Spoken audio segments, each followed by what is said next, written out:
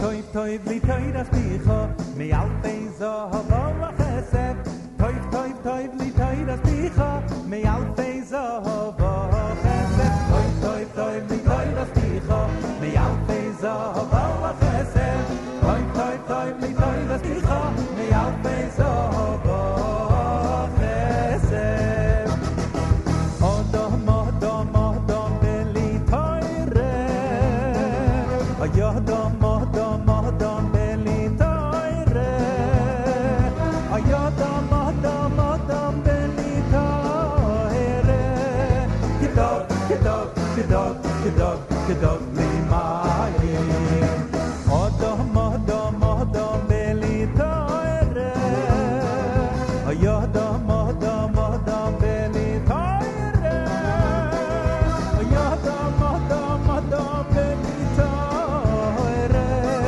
Kidog kidog kidog kidog kidog li mayim Nay nay nay nay nay nay koyach ha-koyre Nay nay nay nay nay nay koyach ha-koyre U'misara li Yeshua li Yeshua li zikeni Uzikeni u'nevi misaru ale anshei knesset zaylo Toiv toiv toiv li toiras bicha mi alfei zahava chesed Toiv toiv toiv li toiras bicha mi alfei zahava chesed Toiv toiv toiv li toiras bicha mi alfei zahava chesed Toiv toiv toiv li toiras bicha mi alfei zahava chesed Ayodom odom odom beli toire Ayodom odom odom beli toire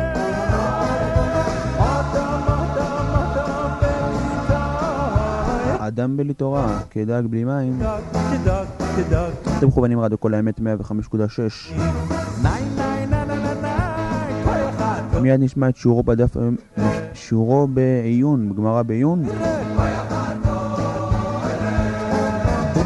מפי הרב יוסף סולובייצ'יק, ישוע לזקני בעוד 2 דקות. נביאים ולווים מסרו לאנשי כנסת זייलो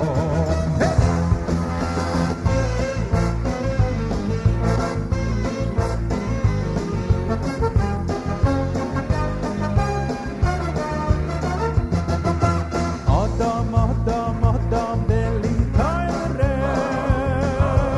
Odom odom odom beli toire Odom odom odom beli toire Kidog kidog kidog kidog kidog li mayim Nay nay nay nay nay nay koyach ha-koyre Toire toire toire koyach ha-koyre אז הנושא בשיעור היום יהיה בנושא עדים זוממים, ומיד אנחנו נשמע את שיעורו בגמרא בעיון של הרב יוסף סולובייצ'יק.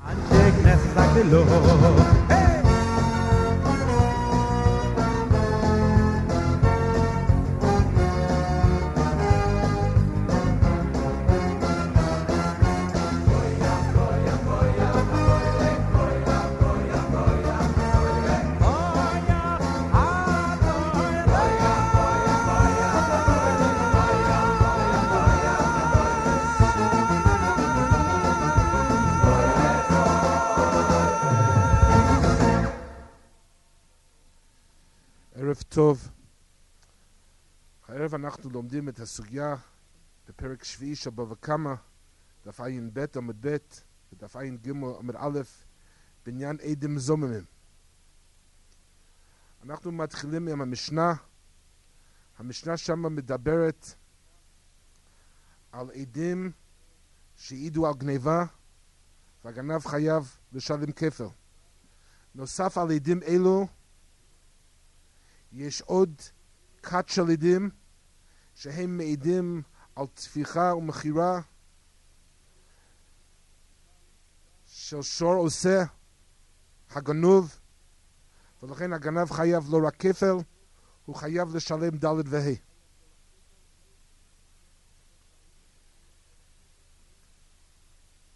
המשנה אומרת, אם הייתה הזמה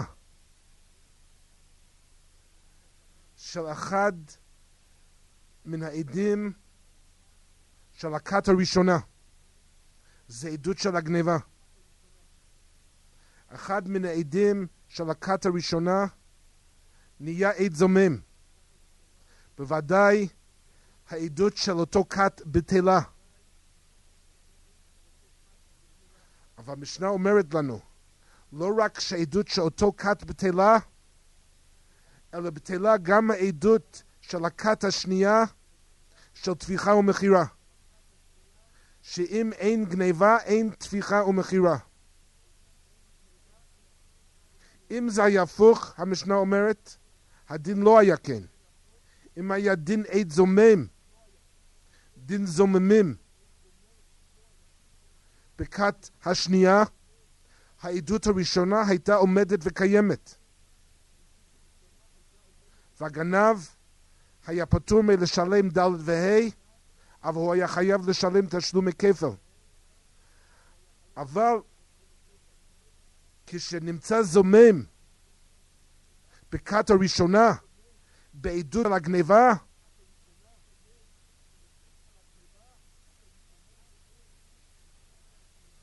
בטלה גם עדות השנייה של תפיחה ומכירה. שאם אין גניבה, אין תפיחה ומכירה. וזה סוף המשנה. אחד מן האחרונים זוממים, פירוש נמצא אחד מן האחרונים זוממים, בטלה עדות שנייה. אחד מן הראשונים זוממים, בטלה כל העדות. שאם אין גניבה, אין תפיחה ואין מכירה. ורש"י מסביר, רש"י דברים המתחילים בטלה כל העדות. והוא פטור ואין פטורים. הכת הראשונה פטורה, שזה לא הוזם כל הכת. הוזם רק עד אחד. הוא פטור, ושאין עדות של גניבה. וכל העדות בטלה. אז רש"י מסביר, והוא פטור, והן פטורים, ואפילו חזרו והוזמו אחרונים, אחרי כן אין משלמים. רש"י אומר שאפילו אם תהיה הזמה אחר כך של הכת השנייה, לא משלמים. שהרי בטלה עדותן כבר, והוקשו. רש"י מביא את זה למאן דאמר, הכחשה לאו תחילת הזמה.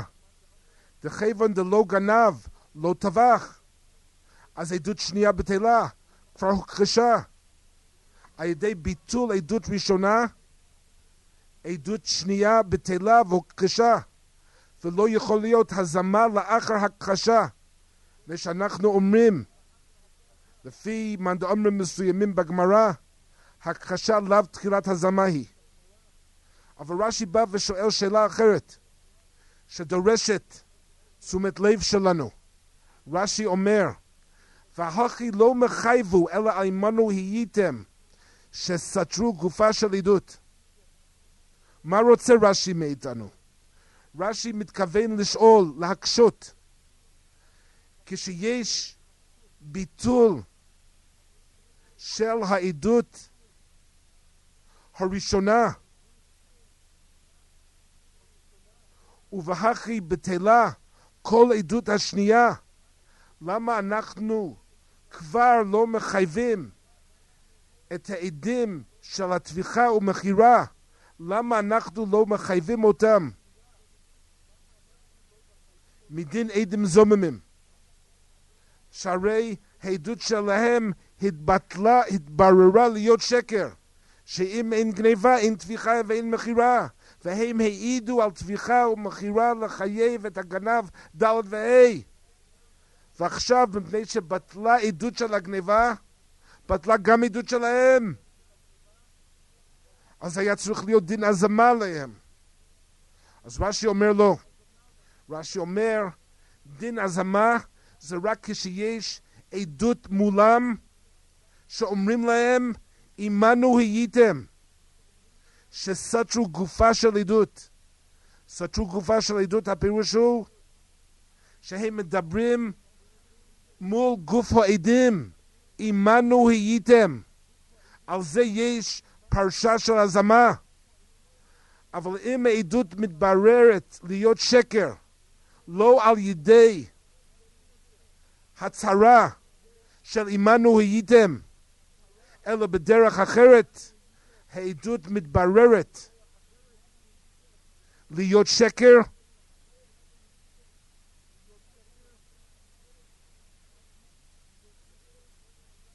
ההלכה היא שזה לא שייך לפרשה של הזמה. זה רש"י בא להסביר פה. רש"י אומר שיש הכחשה של עדות השנייה, שאם אין גניבה, אין טביחה ואין מכירה, ואפילו אם תהיה הזמה אחר כך לא יתחייבו, ושלא תהיה משמעות להזמה. הכחשה לאו תחילת הזמה היא. אבל רש"י שואל, אבל למה שלא יתחייבו כעדים זוממים על אותה הכחשה, על אותו ביטול עדות? רש"י אומר, שזה לא עניין של עמנו הייתם. העדות התבררה להיות עדות שקר בדרך אחרת, ולכן זה לא שייך לפרשה של הזמה. התירוץ של רש"י לא מסתדר, הוא לא טוב לפי השיטה של הרמב"ם, ושיש בזה מחלוקת בין רש"י לרמב"ם. יש לרמב"ם בפרק י"ח הלכות עדות הלכה א' שיטה מיוחדת בעניין עדים זוממים. הרמב"ם אומר שמה, פרק י"ח הלכות עדות הלכה א', מי שהעיד בשקר ונודע בעדים שהעיד בשקר, זהו שנקרא עד זומם. הרמב"ם מגדיר עד זומם. הרמב"ם לא אומר עד זומם זה אחד שאמרו לו עדים עמנו הייתם. הרמב"ם פה בהלכה א' כשהוא מגדיר הלכה של עדים זוממים לא מזכיר מילה אחת מזה.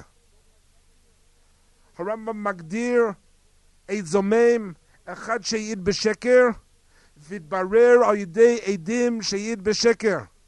משמע מהרמב"ם שזה לא חייב להיות בעמנו הייתם. אבל בוודאי זו הלכה פסוקה שרק בעמנו הייתם יש פרשה של הזמה. לפי הרמב"ם הסיבה היא אחרת. לפי הרמב"ם הסיבה היא מפני שאם עדים לא אומרים עמנו הייתם, אלא הם מכחישים את סיפור המעשה, העדים האחרונים אין להם נאמנות בוודאות. זה הכחשה של תרי, ואנחנו לא יודעים מי להאמין. זה הסיבה למה זה לא שייך לפרשה של הזמה.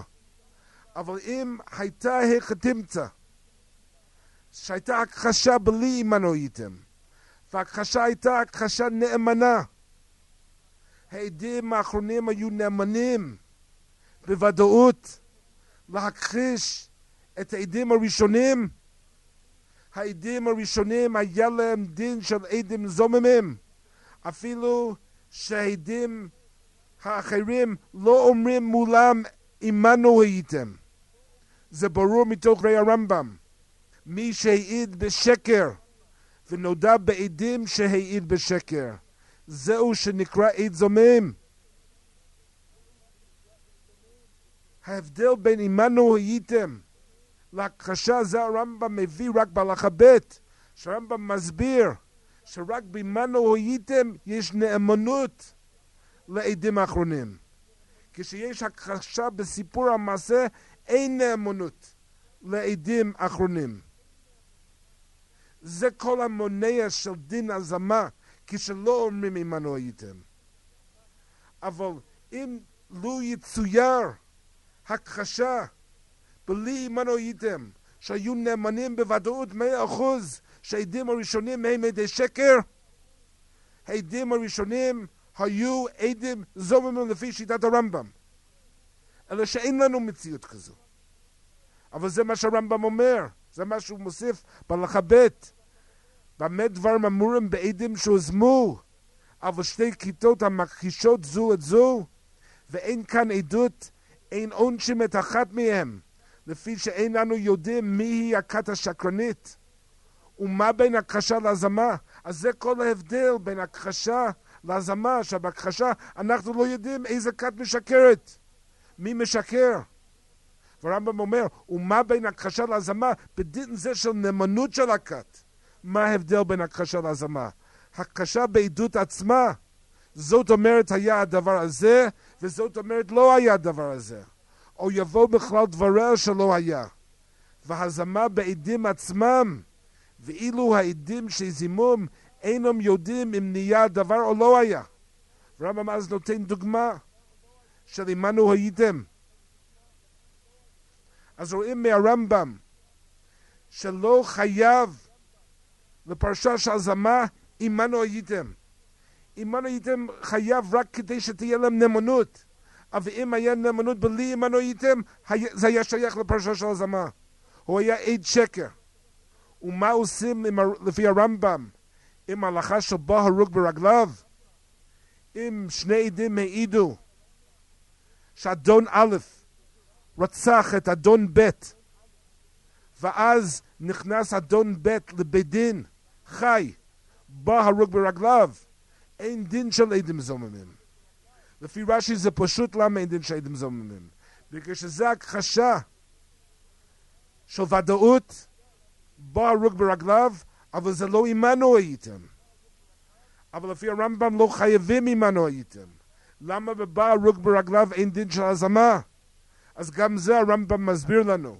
הרמב"ם אומר, הזמה זה רק מי שהעיד בשקר, ונודע בעדים שהעיד בשקר. זה חייב להיות דין עד זומם. דין עד זומם זה רק אם עדים באים ואומרים בצורה שהיא צריכה להיות שאתם עדי שקר והם נאמנים בזה, אז יש עליהם שם של עד זומם, שם של עדים זוממים. אבל אם זה מתברר לא על ידי עדים, אלא על ידי זה שבא הרוג ברגליו, וממילא מתברר לבית דין שהם עדי שקר, במצב זה אין הלכה של עדים זוממים. זו השיטה של הרמב"ם.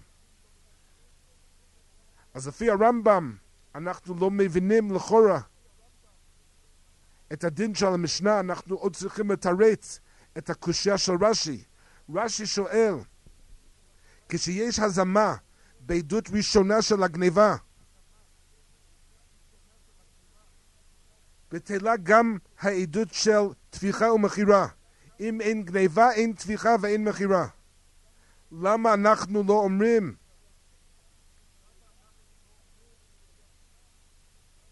שמכיוון שהתבטלה עדות של תפיחה ומכירה, של עדי תפיחה ומכירה יהיו עדים זוממים? אמנם לא אמרו פה עמנו הייתם, אבל לפי הרמב"ם לא צריכים דווקא עמנו הייתם, רק שזה יתברר להיות שקר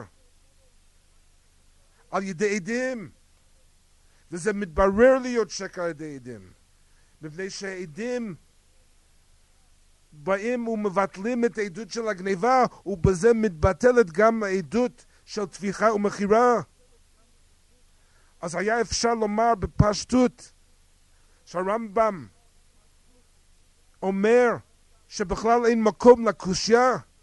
למה שנחשיב את העדים האחרונים כעדים זוממים? הם בכלל לא עדי שקר. מה הם אמרו? הם אמרו שהייתה פה תפיחה ומכירה. בוודאי ייתכן שהייתה פה תפיחה ומכירה. הם לא עדי שקר. אז למה שיהיה להם דין של עדים זוממים? העדות בטלה, מפני שעכשיו שאין גניבה אין משמעות לעדות שלהם, אבל הם לא עדי שקר. אבל ודאי גם רש"י הבין את זה. אז למה רש"י שאל את הקושיה שהם יהיו עדים זוממים? אבל הפירוש הוא שרש"י אומר שהם כן עדי שקר, מפני שזה נכון שסיפור המעשה שלהם ייתכן שזה עוד אמיתי, אבל למה באו לבית דין להעיד על תפיחה ומכירה? הם לא סתם באים לספר רכילות על מה אדם עושה, מה שור או העשה שלו.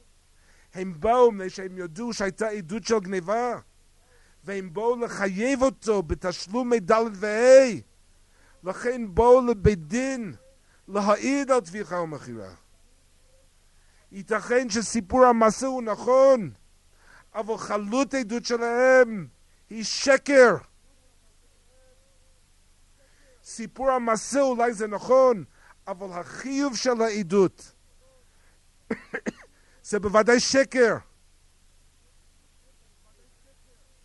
וזה לא משנה לנו מה הם יגידו, אבל אנחנו בכנות חשבנו שהייתה פה גניבה, שהיו עדים, אנחנו אומרים להם, בעדים זוממים אין עניין של שוגג.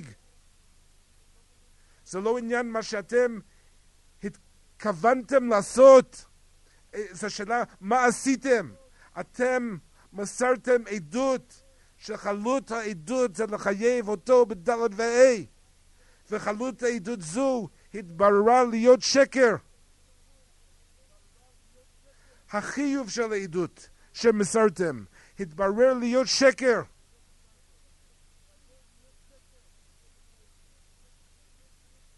אז למה שלא יהיה חיוב של עדים זוממים? ההלכה היא בעדים זוממים שאנחנו לא מחלקים בין שוגג למזיד, אפילו אם אחד שוגג. אנחנו אומרים להם זה לא מעניין אותנו, אתם הייתם צריכים לבדוק יותר טוב. אבל זה עדות שמסרתם לחייב אותו בדלת וה', חלות העדות התבררה להיות שקר. אז רש"י שואל, רש"י מקשה, אז למה שלא יהיה חיוב עליהם של עדים זוממים? אז רש"י אומר, שלא אמרו מולו עמנו הייתם. אבל מה יאמר הרמב"ם? אז יש שתי אפשרויות לפי הרמב"ם. אפשרות אחת לפי הרמב"ם, שהרמב"ם יגיד שאנחנו לא מודדים דין שקר של עדים זוממים לפי חלות העדות, אלא לפי סיפור המעשה. אם לפי סיפור המעשה העדות היא לא שקר, אפילו אם בחלות העדות היא שקר, זה לא שייך לפרשה של עדים זוממים. אבל ייתכן גם אחרת, שהרמב"ם ייתכן מסכים עם רש"י שהם נחשבים לעדי שקר, מכיוון שמצד חלות העדות, העדות התבררה להיות שקר. אבל כמו שהבאנו, שגם לפי הרמב"ם זו הלכה פסוקה, שבא הרוג ברגליו, זה לא שייך לפרשה של עדים זוממים. והסיבה היא שאף שהזמה לא תלוי בעמנו הייתם לפי הרמב"ם, אבל זה תלוי בבירור של עדים, שעדים אומרים מולם, בכל דרך שתהיה, שנאמין להם, הם אומרים מולם, אתם עדי שקר. אז הרמב"ם סובר שזה שייך רק אם העדים מכחישים אותם או מזימים אותם בגופם של אותם עדים, או בעדות שלהם. אבל פה הם לא באו להעיד על העדות של עדי טביחה ומכירה. העדים המזימים באו להעיד על העדות של עדי גניבה, רק שבתוך זה מתברר שעדות של טביחה ומכירה היא עדות שקר מצד חלות עדות שלהם. הרמב"ם סובר, זה לא נחשב עדים זוממים. עדים זוממים צריך להיות ישיר, נודע בעדים על עדים אלו שהם עדי שקר, בזה חל עליהם שם של עד זומם, ובזה שייך לפרשה של הזמה. אבל מה שכן פה זה לא שייך. הם לא מדברים ישיר לעדי טביחה ומכירה או לעדות של טביחה ומכירה, הם מדברים לעדי גניבה. ולכן עדי טביחה ומכירה לא נחשבים, אין עליהם שם של עדים זוממים. זה המחלוקת פה בין רש"י לרמב"ם. מחלוקת יסודי, איך להבין את כל הפרשה של הזמה. עכשיו אנחנו ממשיכים בגמרא. הגמרא שמה מעבר מחלוקת מאוד מפורסמת. זה אחת מן המחלוקות של בעל קיגם, מחלוקת בין אביי לרבא, עם עד זומם. עד זומם, מלבד העונש שעד זומם מקבל, ועשיתם לו כאשר זמם לעשות לאחיו. אנחנו מדברים על אותו פרשה של עדים זויממim, פרשת שופטים.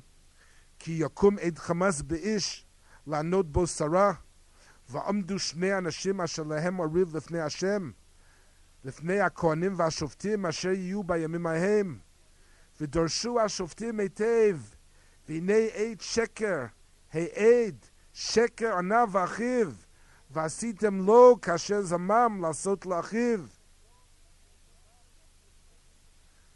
מלבד הדין שעד זומם מקבל עונש כפי שרצה לעשות לאחיו, בין אם זה מיתה, בין אם זה מלכות, בין אם זה ממון, הלכה היא גם שעד שקר, שעד זומם נחשב לעד שקר, לעד חמאס, כי יקום עד חמאס באיש והוא פסול לעדות מפני שהוא עד שקר. יש פה בגמרא מחלוקת בין אביי לרבא, ממתי העד זומם נפסל לעדות. האם הוא נפסל לעדות רק משעת הזמה והלאה, מכאן ולהבא, או הוא נפסל לעדות למפרע משעת אגדה, משעת עדות שלו, ואנו פוסלים למפרע את כל השטרות שהוא חתם עליהם. והגמרא אומרת, איתמר עד זומם, אביי אמר למפרע הוא נפסל, רבא אמר מכאן ולהבא הוא נפסל. אביי אמר למפרע הוא נפסל, מההוא שייטה דאסיד הווה לרשע. אביי אומר סברה פשוטה, למה הוא פסול לעדות? מפני שהוא עד שקר. מתי הוא נהיה עד שקר? לא בשעת הזמה, הוא נהיה עד שקר בשעה שהוא העיד בבית דין, אז מאז הוא פסול. אביי אמר למפרע הוא נפסל, מההוא שייטה דאסיד הווה לרשע. והתורה אמרה על הפסוק, אל תשט ידך עם רשע, וחכמים לומדים את הפסוק, אל תשט רשע עד. הוא לא יכול להיות עד, מאותו שעה הוא רשע. ורבא אמר לא, הוא לא נהיה פסול לעדות למפרע, מכאן ולהבא הוא נפסל. למה? מפני שכל הדין שעד זומם, רבא אומר שזה חידוש. עד זומם חידוש הוא, דתרי ותריננו, סוף כסוף זה עדים זוממים מול עדים מזימים. למה שנאמין למזימים יותר לעדים הראשונים? מה יחזית ציית להני, ציית להני? כשיש הכחשה אנחנו אומרים תרי ותרי, ספק, אבל בהזמה לא אומרים שזה ספק, לא מתייחסים לזה כסתם תרי ותרי, אלא אומרים שאנחנו מאמינים למזימים. וזה חידוש. ולכן רב אומר, הלקח אין לך בו אלא משעת חידוש ואילך. אתה יכול ללמוד מזה רק מכאן ולהבא, ושזה חידוש. בצד הספרה היינו אומרים לא להאמין בוודאות לעדים המזימים, אבל התורה אומרת לנו, וזה מה שהרמב"ן על חומש קורא לזה גזירת השליט, להאמין לעדים המזימים.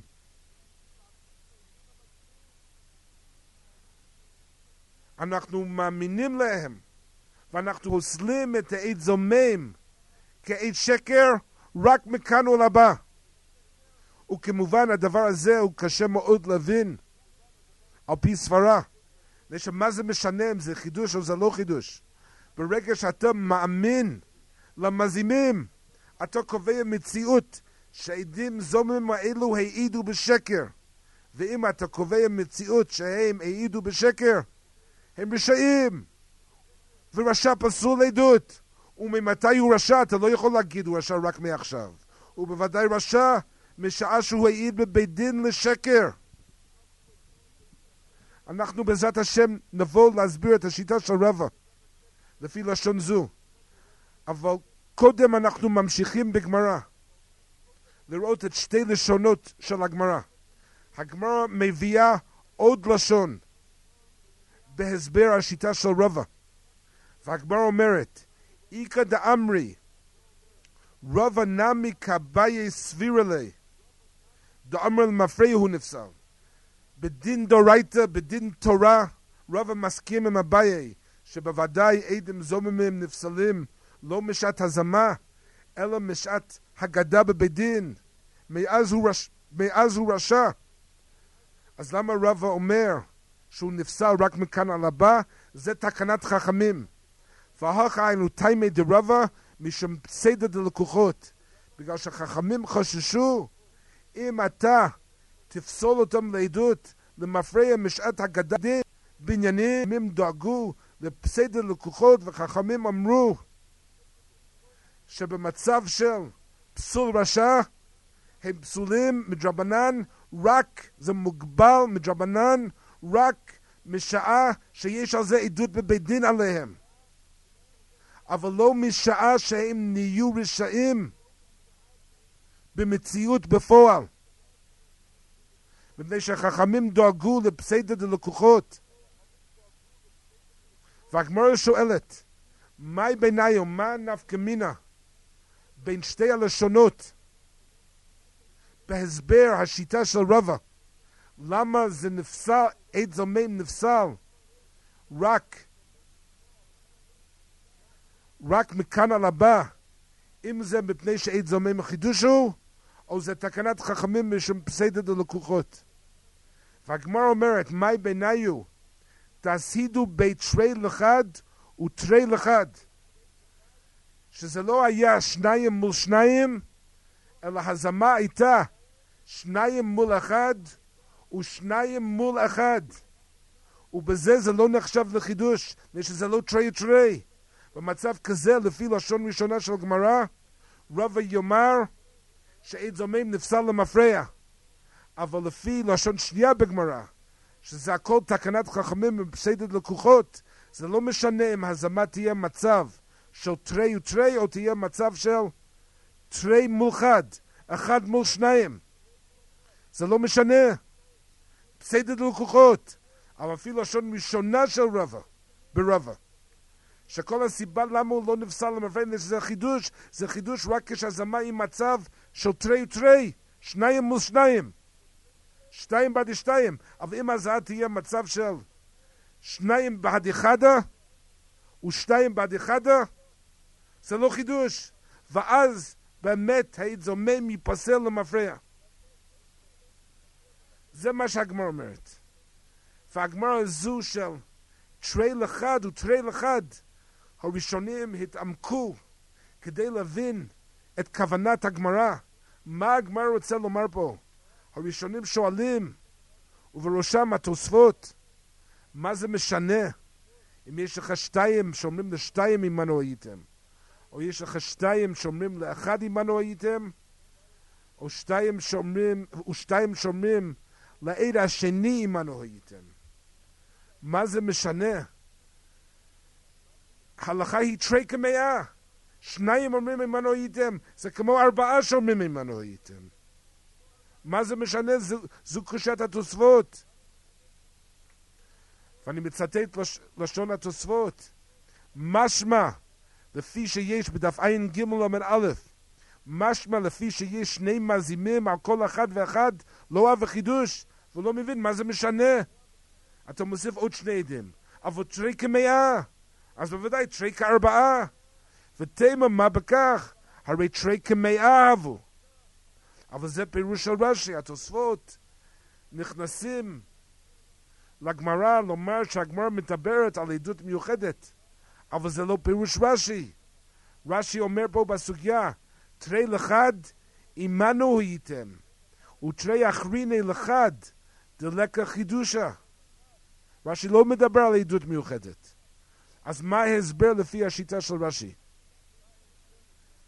השיטה של רש"י קשה מאוד, אבל אנחנו יכולים להבין מהי הכוונה של רש"י.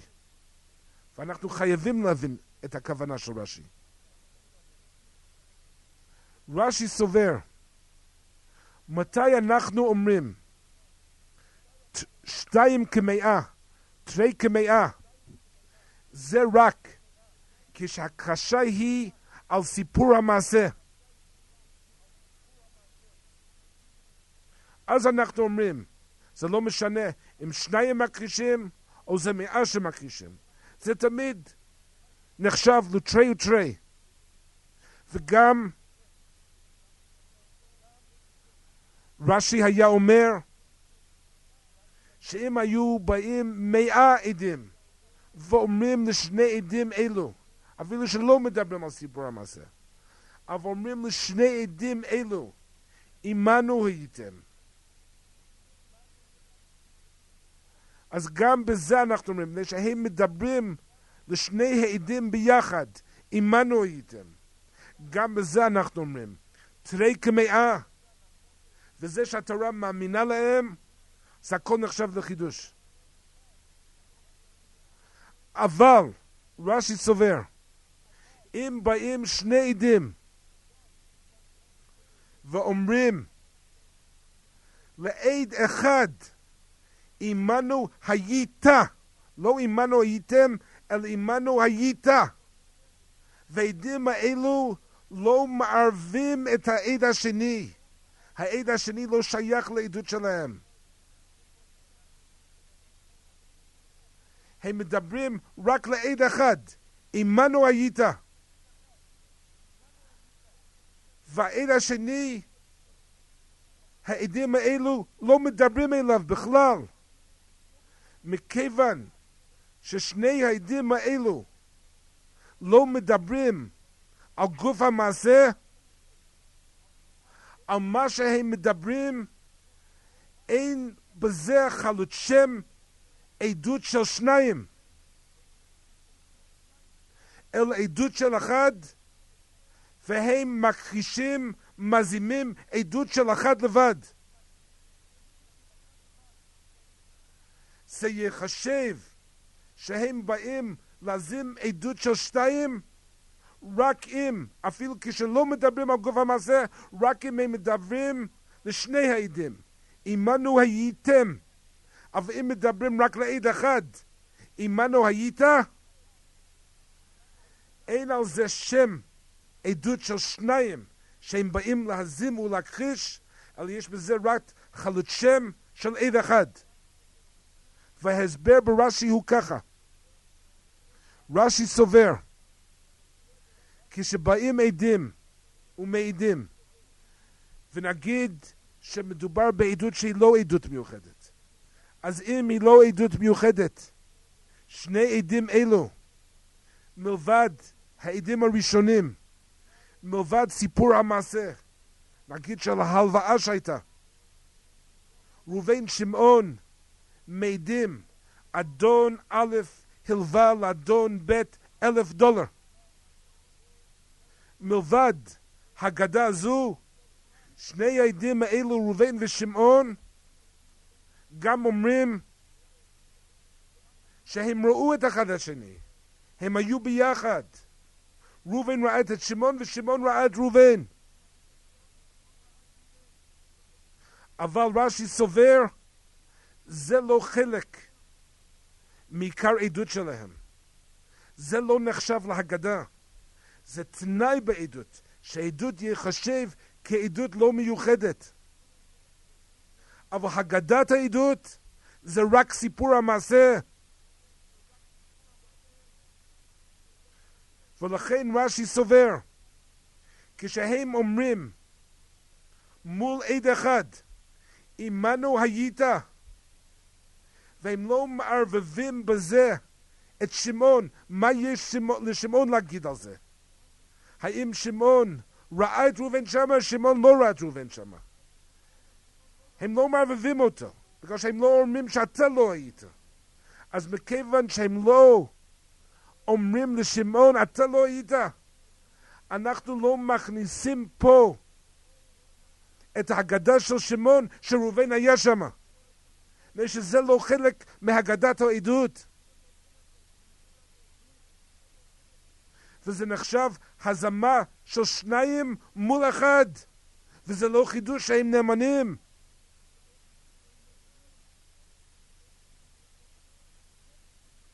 ובעצם כל הזמה היה צריך להיות ככה. אפילו כשבאים ראובן ושמעון והם מדברים, אפילו כשבאים המזימים, נגיד המזימים הם יהודה ולוי ויהודה, והם מדברים מול ראובן ושמעון, שניהם, עמנו הייתם, היינו צריכים לומר אותו דבר. היינו צריכים לומר, כשאומרים עמנו הייתם, בעצם זה נחלק לשתיים. הם אומרים לראובן עמנו היית, ובזה אנחנו לא מערבבים מה שיש לשמעון להגיד על זה. זה לא שייך לו. הוא כן ראה את ראובן, לא ראה את ראובן, זה לא חלק מהגדה שלו, של העדות. והם אומרים גם לשמעון עמנו היית.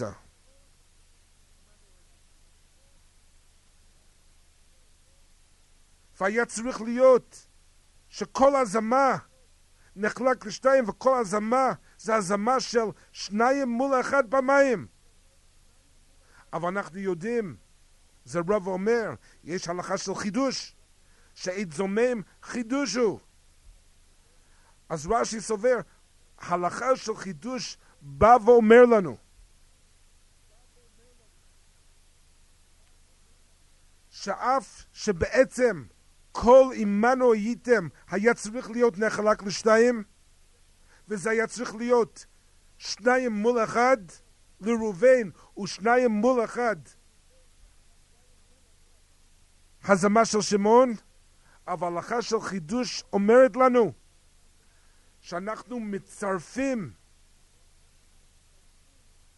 את העדות של ראובן ושמעון יחד, ואנחנו אומרים שזה לא הזמה של יחידים, אלא זה הזמה של כת.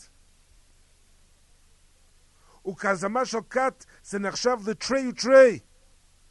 ומדין תרי ותרי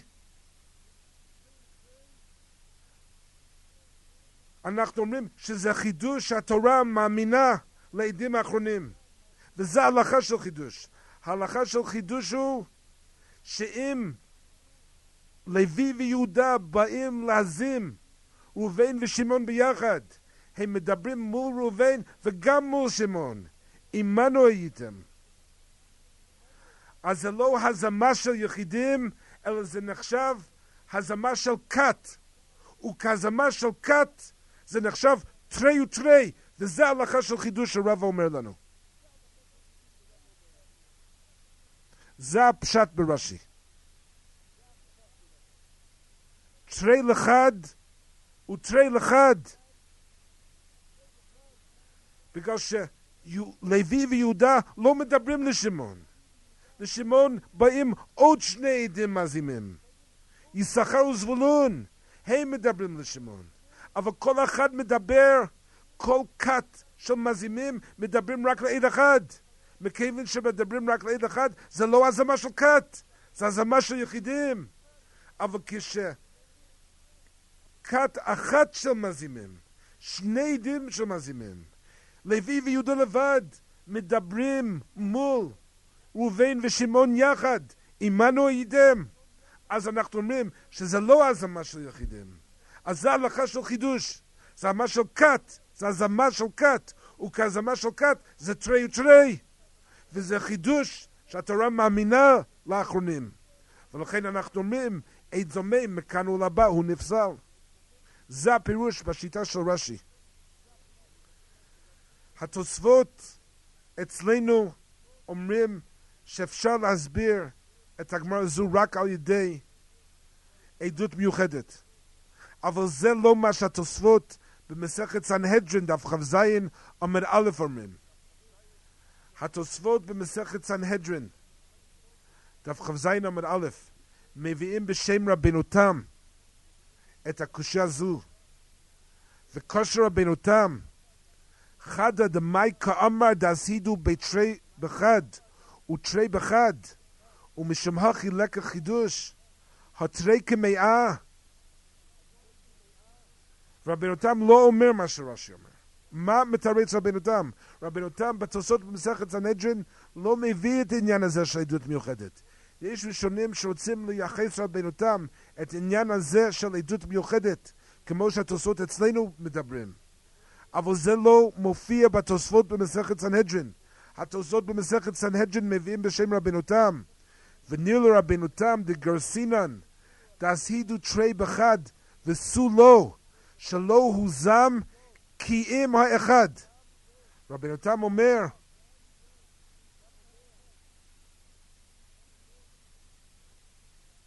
שהעדים היו ראובן ושמעון. אחר כך באים לוי ויהודה ואומרים לראובן, עמנו היית. אבל לשמעון אף אחד לא אומר שום דבר. זה נחשב תרי בחד. אבל רבנו תם אומר, אם זה היה תרי בחד ותרי בחד, לוי ויהודה אומרים לראובן, עמנו היית. ואחר כך היו באים יששכר וזבולון ואומרים לשמעון, עמנו היית. זה כבר היה נחשב חידוש. זה כבר היה נחשב לתרי תרי. מתי זה נחשב לשניים מול אחד? זה רק כשרק כת אחת של מזימים בהם. לוי ויהודה, והם מדברים רק לאחד, לראובן. אז אנחנו אומרים שזה תרי כנגד אחד. מה הפירוש בשיטה של רבנו תם? מה ההבדל? אם רק עד אחד הוזם, או שניהם הוזמו? לפי רש"י אין הבדל אם זה עד אחד הוזם או שני עדים הוזמו. ההבדל הוא אם שניהם הוזמו על ידי כת אחת של מזימים, או שניהם הוזמו על ידי שתי כיתות שונות של מזימים. אבל רבנו תם לא מחלק בזה. רבנו תם מחלק אם אחד הוזם או שניהם הוזמו. אז אפילו רבנו תם חייבים לומר שהוא מסכים עם עיקרון של רש"י, שבעצם בכל הזמה היה צריך להיות שניים נגד אחד, הזמה של יחידים, שבאים מזימים ואומרים, עמנו הייתם. כשבאים שניים ואומרים, עמנו הייתם, בעצם זה נחלק לשתיים. לראובן זה אגדה של עמנו היית, ולשמעון זה אגדה של עמנו היית. ואחד לא עוזר לשני בזה. שזה לא חלק מהאגדה שלהם. זה רק תנאי בעדות, אם זה נחשב לעדות מיוחדת או לא. אבל אנחנו אומרים שאידים זויממim נחשב לחידוש. אז ההלכה של חידוש אומרת לנו שאף שהיינו צריכים לחלק את ההזמה שעמנו הייתם לחלק לשתיים, אנחנו לא מחלקים את זה.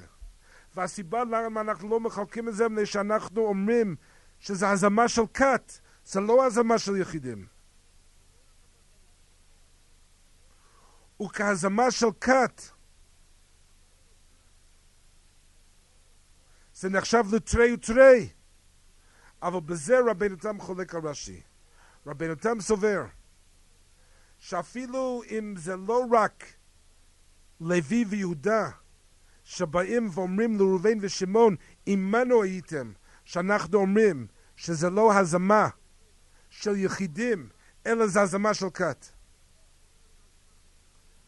אלא אפילו לוי ויהודה מדברים רק לראובן, עמנו היית. ויששכר וזבולון מדברים רק לשמעון, עמנו היית. רבנו תם סובר שגם זה לא נחשב כהזמה של יחידים, אלא כהזמה של כת.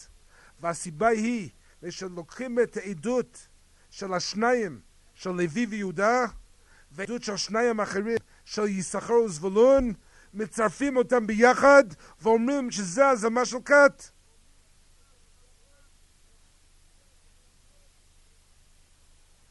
מה שאין כן, כשזה רק עד אחד שהוזם, אז רבנו תם שם סובר ששם זה לא נחשב להזמה של כת, וששם מדברים רק לאחד, רק לוי ויהודה באים, והם מדברים רק לראובן, ואומרים לראובן, עמנו היית.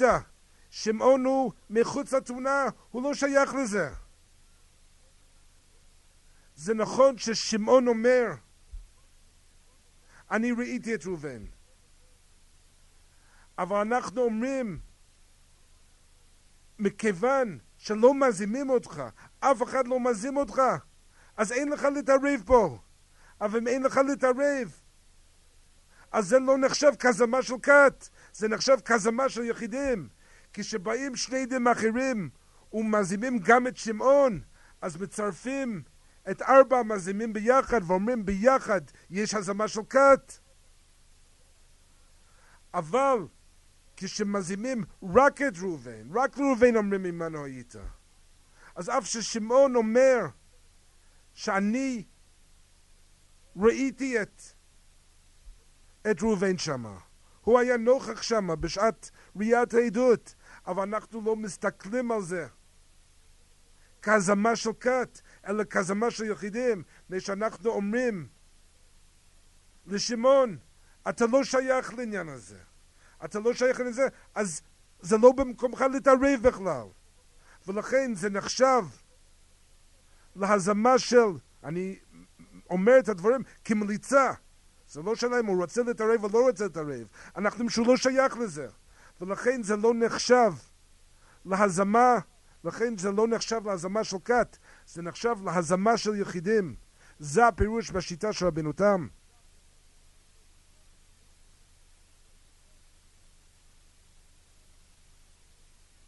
אבל אחר כך יש לנו את השיטה של התוספות אצלנו בבבא קמא, ואני קורא מתוך דברי התוספות.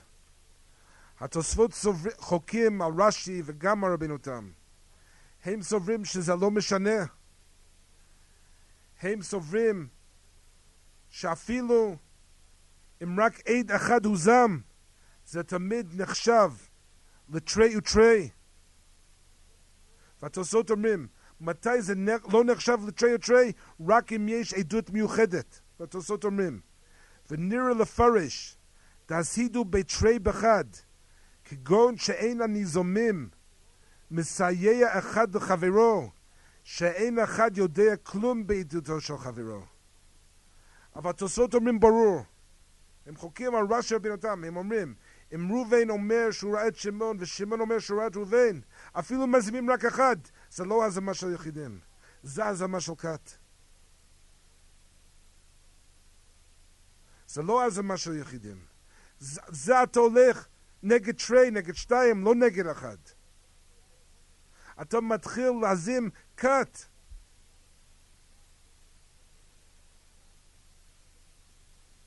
והתוספות אומרים, מתי זה נחשב תרי לגבי 1? רק כשראובן לא יודע משמעון, ושמעון לא יודע מראובן. שהייתה עדות מיוחדת. אבל יש 2 סוגים של עדות מיוחדת. זה מה שהתוספות מביאים פה. ונראה לפרש, תעשידו בתרי בחד, כגון שאין הניזומים מסייע אחד לחברו, שאין האחד יודע כלום בעדותו של חברו. זה מה שנקרא שראה אחד מחלון זה ואחד מחלון זה, ואחד לא ראה את השני, אבל כל אחד ראה הלוואה בחוץ. אדון א' הלווה $1,000 לאדון ב'. וככה התוספות אומרים, או בהודעה אחר הודעה. ביחס להודעה אחר הודעה, זה מילסא דפשיטא שהתוספות צודקים. אין דרך לחלוק על התוספות בזה. אם תהיה עדות מיוחדת, שלא רק שעד אחד לא ראה את השני, אלא זה בכלל לא אותו סיפור מעשה. ראובן מעיד שהוא ראה הלוואה של $1,000 ביום שני, ושמעון מעיד שהוא ראה הלוואה של $1,000 ביום שלישי. ועדים באים להזים אותם, או אפילו להכחיש אותם. בוודאי זה לא תרי ותרי, זה בוודאי נחשב תרי לבד אחד, לא רק בהזמה, אפילו בהכחשה, בגלל שאתה לא יכול לומר שזה הכחשה של כת, מבחינת סיפור המעשה, אין לך כת שמה. זה סיפורים נפרדים, סיפורים שונים. הבית דין מצרף אותם רק לעניין חיוב. הצירוף זה לא בסיפור המעשה, הצירוף הוא רק בחיוב של העדות. שהוא חייב $1,000.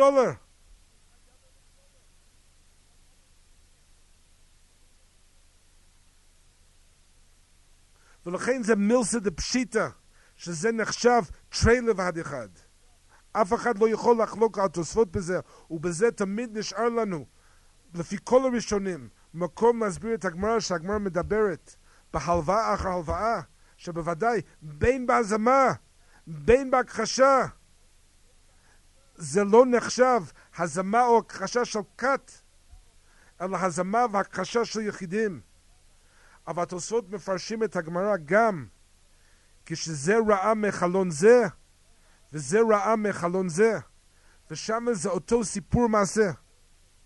והתוספות אומרים, כשבאים להזים אותם, כשלוי ויהודה באים להזים את ראובן ושמעון, זה לא נחשב חידוש, זה לא נחשב תרי לבד תרי, זה לא נחשב הזמה של כת, זה נחשב תרי לבד אחד. ודברי התוספות פה אפשר להבין את זה בשתי אפשרויות. אפשר לומר, מכיוון שכבר מדובר בעדות מיוחדת, וזה רב חיים היה אומר, שהחידוש של התוספות ייתכן לא רק לעניין הזמה, כשזה רואה מחלון זה וזה רואה מחלון זה, זה ייתכן גם לעניין הכחשה, ששני עדים יבואו ויגידו להם, איך אתם אומרים שהייתה שם הלוואה בחוץ ברחוב? אנחנו גם היינו נוכח, ולא הייתה שום הלוואה שם. יכול להיות שזה גם נחשב תרי לבד אחד. בהזמה זה יותר פשוט שזה תרי לבד אחד. מפני שבהזמה זה לא הזמה של כת, מפני שאחד לא יודע מה שני. מה שמזימים באים לדבר. שני עדים אין להם מה להגיד אחד על השני. רק כל אחד אומר, אני הייתי שם, אני לא יודע מה השני. ועדים מזימים אומרים לכל אחד, אתה לא היית שם. עמנו היית, עמנו הייתם. עכשיו זה יותר פשוט לומר את סברת התוספות, שזה נחשב תרי לבד אחד. אבל רב חיים אמר שאפשר לומר סברה של התוספות, לא רק בהזמה, אלא גם בהכחשה, כשמדברים על גוף הסיפור, על סיפור המעשה, שהייתה הלוואה, ובזה שני העדים הם מכוונים את הסיפור כאחד, בלי לדעת אחד מהשני, שהייתה שם הלוואה, ובאים שני עדים אחרים ומכחישים את הסיפור. יכול להיות שגם בזה אנחנו אומרים,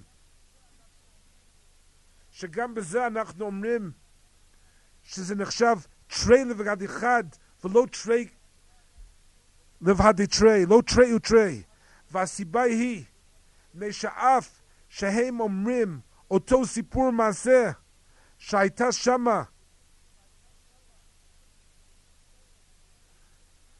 שמה הלוואה, הם אומרים אותו סיפור מעשה, אבל זה לא נותן להם כוח של תרי. שפה סברת התוספות היא שכשיש עדות שהיא לא עדות מיוחדת, בעצם יש שתי אגדות, לא כמו שאמרנו ברש"י ובנותם. יש שתי אגדות, יש הגדה על עצם סיפור המעשה, ויש גם הגדה שהם העידו ביחד, ראו ביחד. ראובן ראה את שמעון ושמעון ראה את ראובן, וזה מה שעושה את העדות שהיא לא תהיה עדות מיוחדת. אז ייתכן לומר לפי סברת התוספות שכל הכוח של עדות להיות תרי, זה לא מצד ההגדה על סיפור המעשה, אלא זה מצד ההגדה שאחד ראה את השני. זה נותן להם את הכוח להיות תרי, להיות כת, אף שבוודאי גם בלי זה הם נחשבים לכת. אבל זה הם לא מצורפים מאליהם, זה רק הבית דין מצרף אותם. ואם זה רק הבית דין שמצרף אותם, ייתכן שהבית דין מצרף אותם רק לעניין חיוב, אבל לא לעניין הכחשה. לעניין הכחשה הם נחשבים כתרי, כת. רק אם נוסף האגדה על סיפור המעשה, יש גם אגדה שאחד ראה את השני, ראובן ראה את שמעון ושמעון ראה את ראובן. אבל כשזה עדות מיוחדת, חסר אגדה זו. ומכיוון שחסר אגדה זו, אף שיש הגדה מכוונת על סיפור המעשה, באים שני עדים אחרים, זה נחשב תרי לבד אחד. הם לא סותרים את הכת, הם סותרים כל אחד בנפרד על הסיפור שלו. ואפשר לתת הלכה כדוגמה לזה. מה היה הדין אם המוכחשים האלו, שהם עדות מיוחדת, אבל העדים שבאים להכחיש אותם גם היו עדות מיוחדת. לא רק ראובן לא ראה את שמעון ושמעון לא ראה את ראובן, אבל גם לוי ויהודה שבאים ואומרים שהם ראו שלא הייתה שם הלוואה באותו יום באותה שעה. גם לוי ויהודה, לוי לא יודע מיהודה, לא ראה את יהודה שמה, ויהודה לא ראה את לוי שמה. רב חיים אמר שכשהמכחישים הם עדות מיוחדת, הם לא נחשבים כתרי, הם נחשבים כחד, וזה אחד לבד תרי. למה? רב חיים אמר שכשיש עדות מיוחדת שאחד לא ראה את השני, הבית דין מצרף אותם. בגלל שהבית דין מצרף אותם לחיוב, אחד לבד תרי. ואם אנחנו נקבל סברת התוספות, ונקבל סברת התוספות שזה שייך לא רק לעניין הזמה, אלא זה שייך גם לעניין הכחשה, אז אפשרי לומר, אם המוכחשים היא עדות מיוחדת, והמכחישים היא עדות מיוחדת, אז זה יהיה חד לגבי חד. זאת אומרת, שאף שבדיני ממונות עדות מיוחדת היא כשרה, אבל עדות מיוחדת זה לא רק תנאי בעדות של דיני נפשות. גם בדיני ממונות יש משמעות לעדות מיוחדת. יש הבדל בין עדות מיוחדת לעדות לא מיוחדת. עדות לא מיוחדת זה עדות עם שתי אגדות, ועדות מיוחדת זה עדות רק עם אגדה אחת. אין אגדה על שאחד ראה את השני. יש אגדה רק על סיפור המעשה, ואז זה לא נחשב כתרי, זה יש צירוף רק לעניין החיוב, אבל לא לעניין הכחשה. אז זה המחלוקת פה. יש פה שלוש דעות. יש פה את הדעה של רש"י. מעניין לדעת שרב חיים, כשהוא למד את הסוגיה, הוא אומר רש"י קשה מאוד. הוא לא רצה אפילו להסביר את רש"י. והוא אומר רבנו תם, הוא אומר עוד יותר גרוע, עוד יותר קשה. בגלל שהוא אומר, הוא הקשה נגד רש"י, והוא אומר רק עד אחד הוא זם, ולא הוסיף שום דבר בזה. מה זה מוסיף שרק עד אחד הוא זם? שהשיטה של רב חיים הייתה תמיד, לא כמו שאמרנו ברש"י רבנו תם, וככה זה תמיד בחידושי רבנו חיים הלוי. כשיש הגדה של עדות, ועדות היא לא עדות מיוחדת, זה כמו שאמרנו בתוספות, יש בעצם שתי אגדות. יש הגדה אחת על סיפור המעשה, ויש עוד הגדה על זה שאחד ראה את השני. זה היה השיטה של רב חיים, ולכן הוא אמר, הוא לא מבין, זה תמיד צריך להיות הזמה של כת, והוא היה מוכן להבין רק את הסבר של התוספות. וכשזה בא לתוספות, רב חיים היה מוכן לומר שאפשר לומר את זה גם ביחס להכחשה, כשעדות מיוחדת, המוכחשים עדות מיוחדת והמכחישים הם לא עדות מיוחדת, זה יהיה נחשב לתרי לבד אחד. אבל אני רק רוצה להוסיף שאף שרב חיים לא חשב כן, רב חיים חשב שסברת התוספות היא מוכרח, אבל אפשר לחלוק על התוספות גם ביחס להזמה. יש שלוש אפשרויות. אפשר לקבל את התוספות לעניין ההזמה, אבל לא לעניין הכחשה. אפשר לומר את הסבר של התוספות גם לעניין הכחשה. אבל אפשר לא לקבל צורת התוספות בכלל. אפילו עניין הזמן לא לקבל צורת התוספות. אפשר לומר, אפילו שאחד לא יודע את השני. אבל בכל זאת, מכיוון שהם מדברים לשני עדים, שמעו עדות, והם באים להזים אותם, אנחנו אומרים שהזמה היא, ואומרים להם, עמנו הייתם, אז הזמה היא הזמה של כת. הם הולכים נגד כת, וזה נחשב לתרי ותרי. וזה אנחנו, בעזרת השם, נמשיך בהמשך.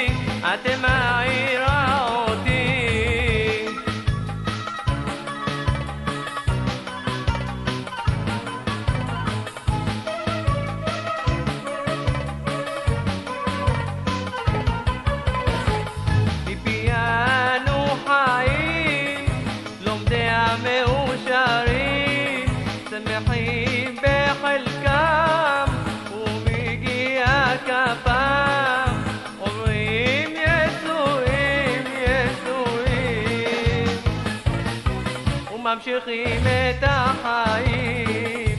תורה אוהב אותך, תורה אלמד אותך, תורה אוהב אותך, תורה אלמד אותך. תורה תורתי, תורתי, את מאירה אותי.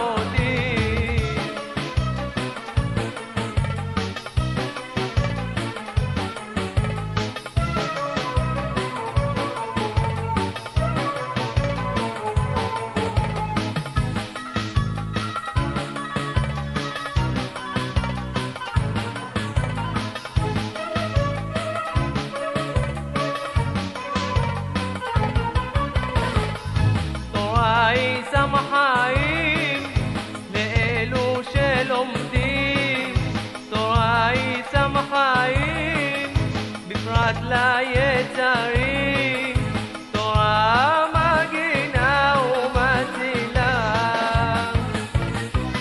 מפני החטאים.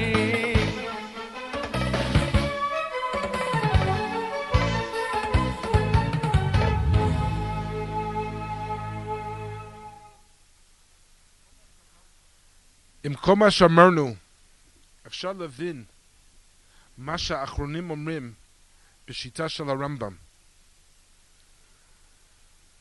בראשם האורים ותומים, אבל כל האחרונים מסכימים איתו.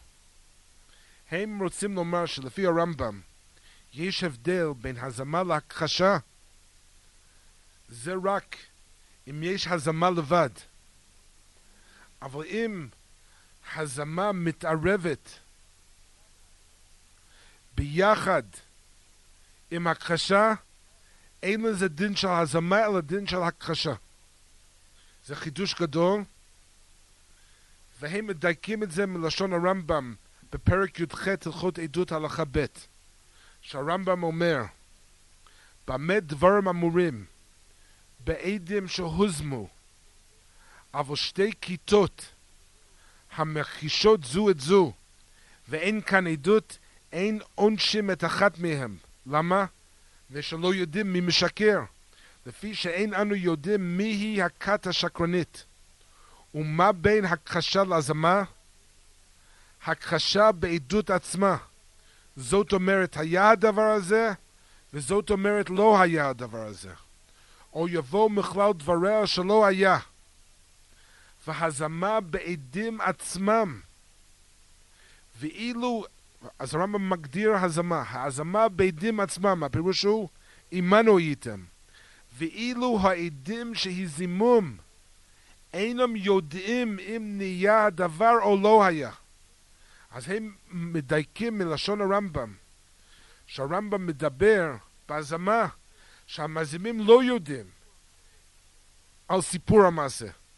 הם רק יודעים עמנו הייתם. אבל אם עדים המזימים היו מערבבים בזה גם הכחשה, והם אומרים, כל הסיפור לא היה, נגיד שהייתה עדות של הלוואה, והם אומרים לעדים, ראובן ושמעון, עמנו הייתם באותו יום. אבל חוץ מזה, כל הסיפור לא נכון, בגלל שאנחנו מכירים את הלווה ואת המלווה, ואנחנו יודעים שבכלל לא היו שם. הם היו בצד שני של העולם באותו יום. במצב כזה אומר האורים ותומים, שאין לזה דין של הזמה, אלא דין של הכחשה.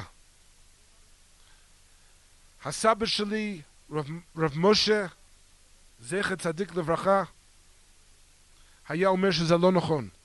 הוא אומר, ההלכה היא לא נכונה, ואין שום בסיס לדבר הזה, שהרמב"ם אף פעם לא התכוון לומר לנו דבר כזה.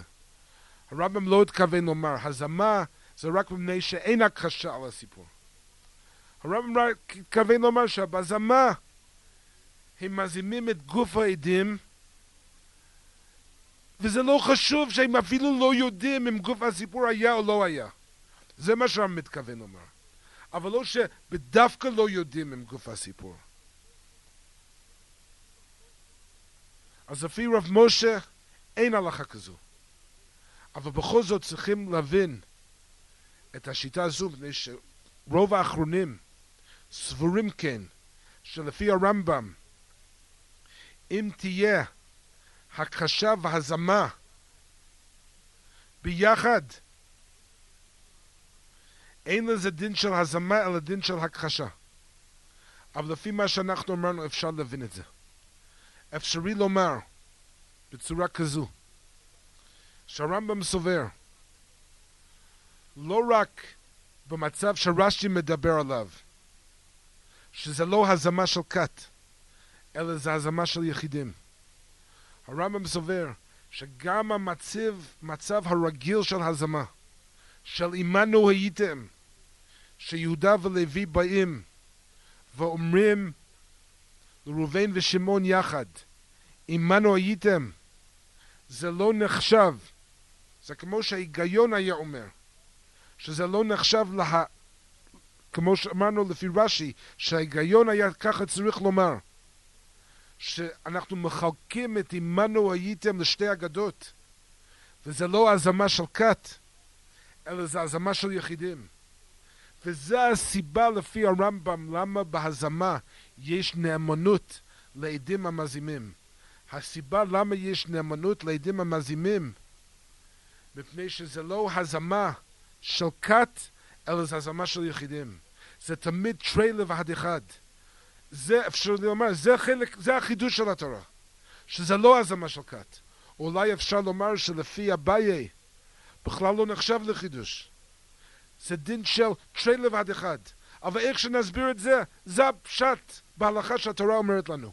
המזימים נאמנים, מפני שזה נחשב לא הזמה של כת, אלא הזמה של תרי לבד אחד. ולכן הם אומרים שלפי הרמב"ם זה שייך רק כל זמן שהם מדברים רק על גוף העדים. אבל ברגע שהם מדברים על סיפור המעשה, שהמזימים מתערבבים בתוך סיפור המעשה, אנחנו אומרים, גמרנו עם הנושא הזה של לבד אחד. עכשיו אתה, כשאתה מדבר, אתה מכחיש כת. זה הזמה והכחשה של כת. בגלל שאתה מתערב בסיפור המעשה כבר.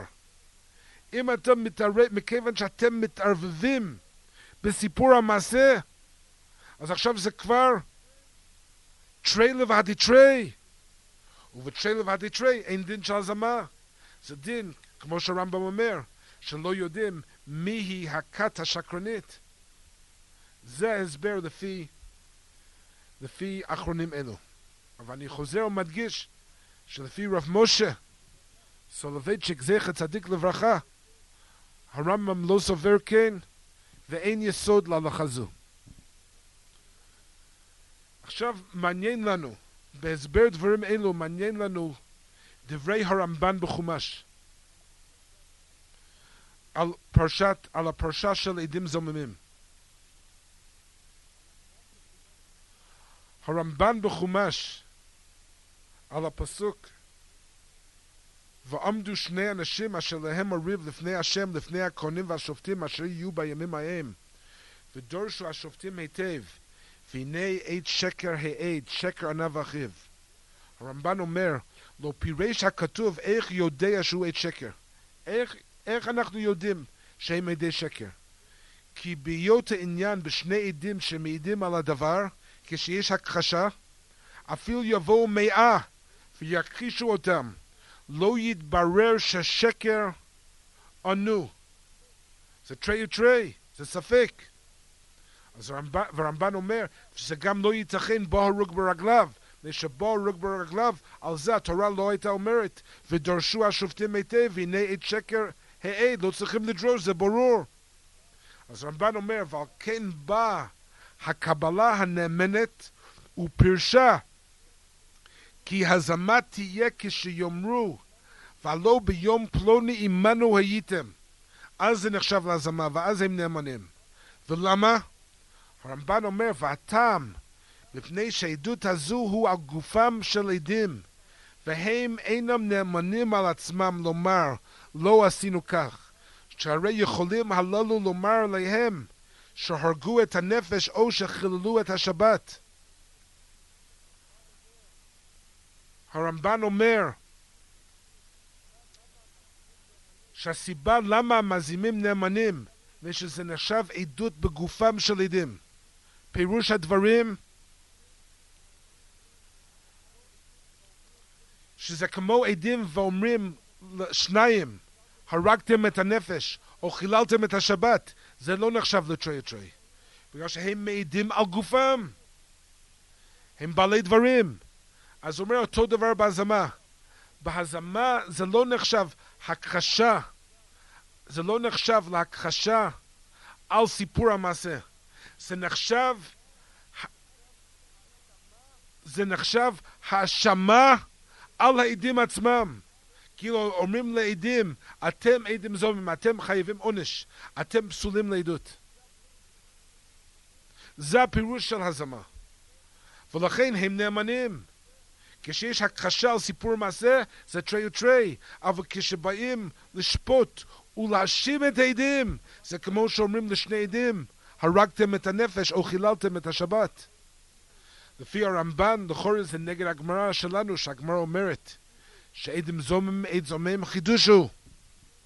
וגם קשה שלכאורה הרמב"ן סותר את עצמו מיני ובי בפסוק הבא. בפסוק הבא, שכתוב ועשיתם לו כאשר זמם לעשות לאחיו. שחז"ל אומרים כאשר זמם ולא כאשר עשה. הרמב"ן בא להסביר למה אם כבר נהרג הנידון, אין דין של הזמה. אז בתוך הדברים הוא אומר, ולא כאשר עשה מכאן אמרו, הרגו אין נהרגים, לשון רש"י מדבר רבותינו.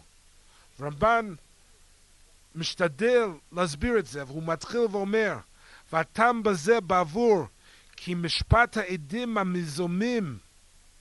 הניזומים בגזירת השליט, שהם 2 ושניים.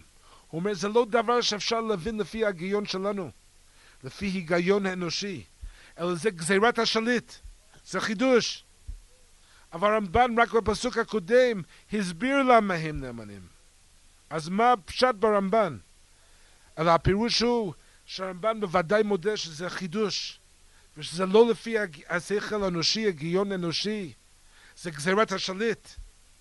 אבל גם גזירת השליט צריכים להגדיר אותו. הרמב"ן לא התכוון לומר שזה לא הכחשה בגוף העדות, אלא בגופם של עדים שבאים לשפוט ולהאשים את העדים עצמם. שזה לא סברה. והסיבה היא פשוטה, מה הם אומרים? הם לא אומרים, אנחנו ראינו שאתם העדתם שקר. זה לא מה שאומרים. הם אומרים, עמנו הייתם. זה לא כמו שבאים ואומרים לשניים, חיללתם את השבת. ראינו שחיללתם את השבת. ראינו שהרגתם את הנפש. פה רק אומרים, עמנו הייתם. עמנו הייתם זה כלום. הם היו ביחד איתם, באנגליה באותו זמן. הם לא היו בירושלים. אבל מה זה קשור לומר שהם באים להאשים אותם? אלא מה? צריכים לצרף את זה ביחד עם זה שאנחנו יודעים שהייתה עדות על אותו יום, שהם מסרו עדות על אותו יום או אותו שעה בירושלים. ולכן צריכים קודם להכחיש את העדות. הם צריכים קודם להכחיש את העדות.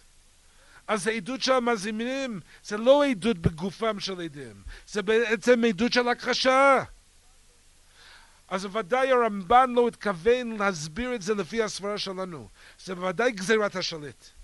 אבל גזירת השליט גם צריכים להגדיר מה אומרת לנו התורה פה.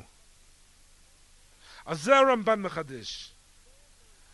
שהתורה לא אומרת פה שזה חלדין של הכחשה, אלא שבהכחשה של עמנו הייתם יש נאמנות לעדים המזימים. לא. זה לא, הזמה זה לא חלודין של הכחשה של סיפור המעשה.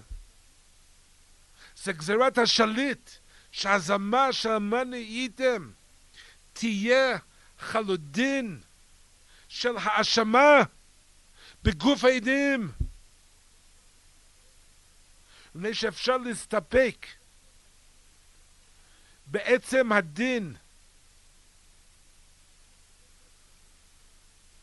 בעצם הדין של דין תורה, שאנחנו מאמינים שהמזימים נאמנים. למה הם נאמנים? מה הפשט?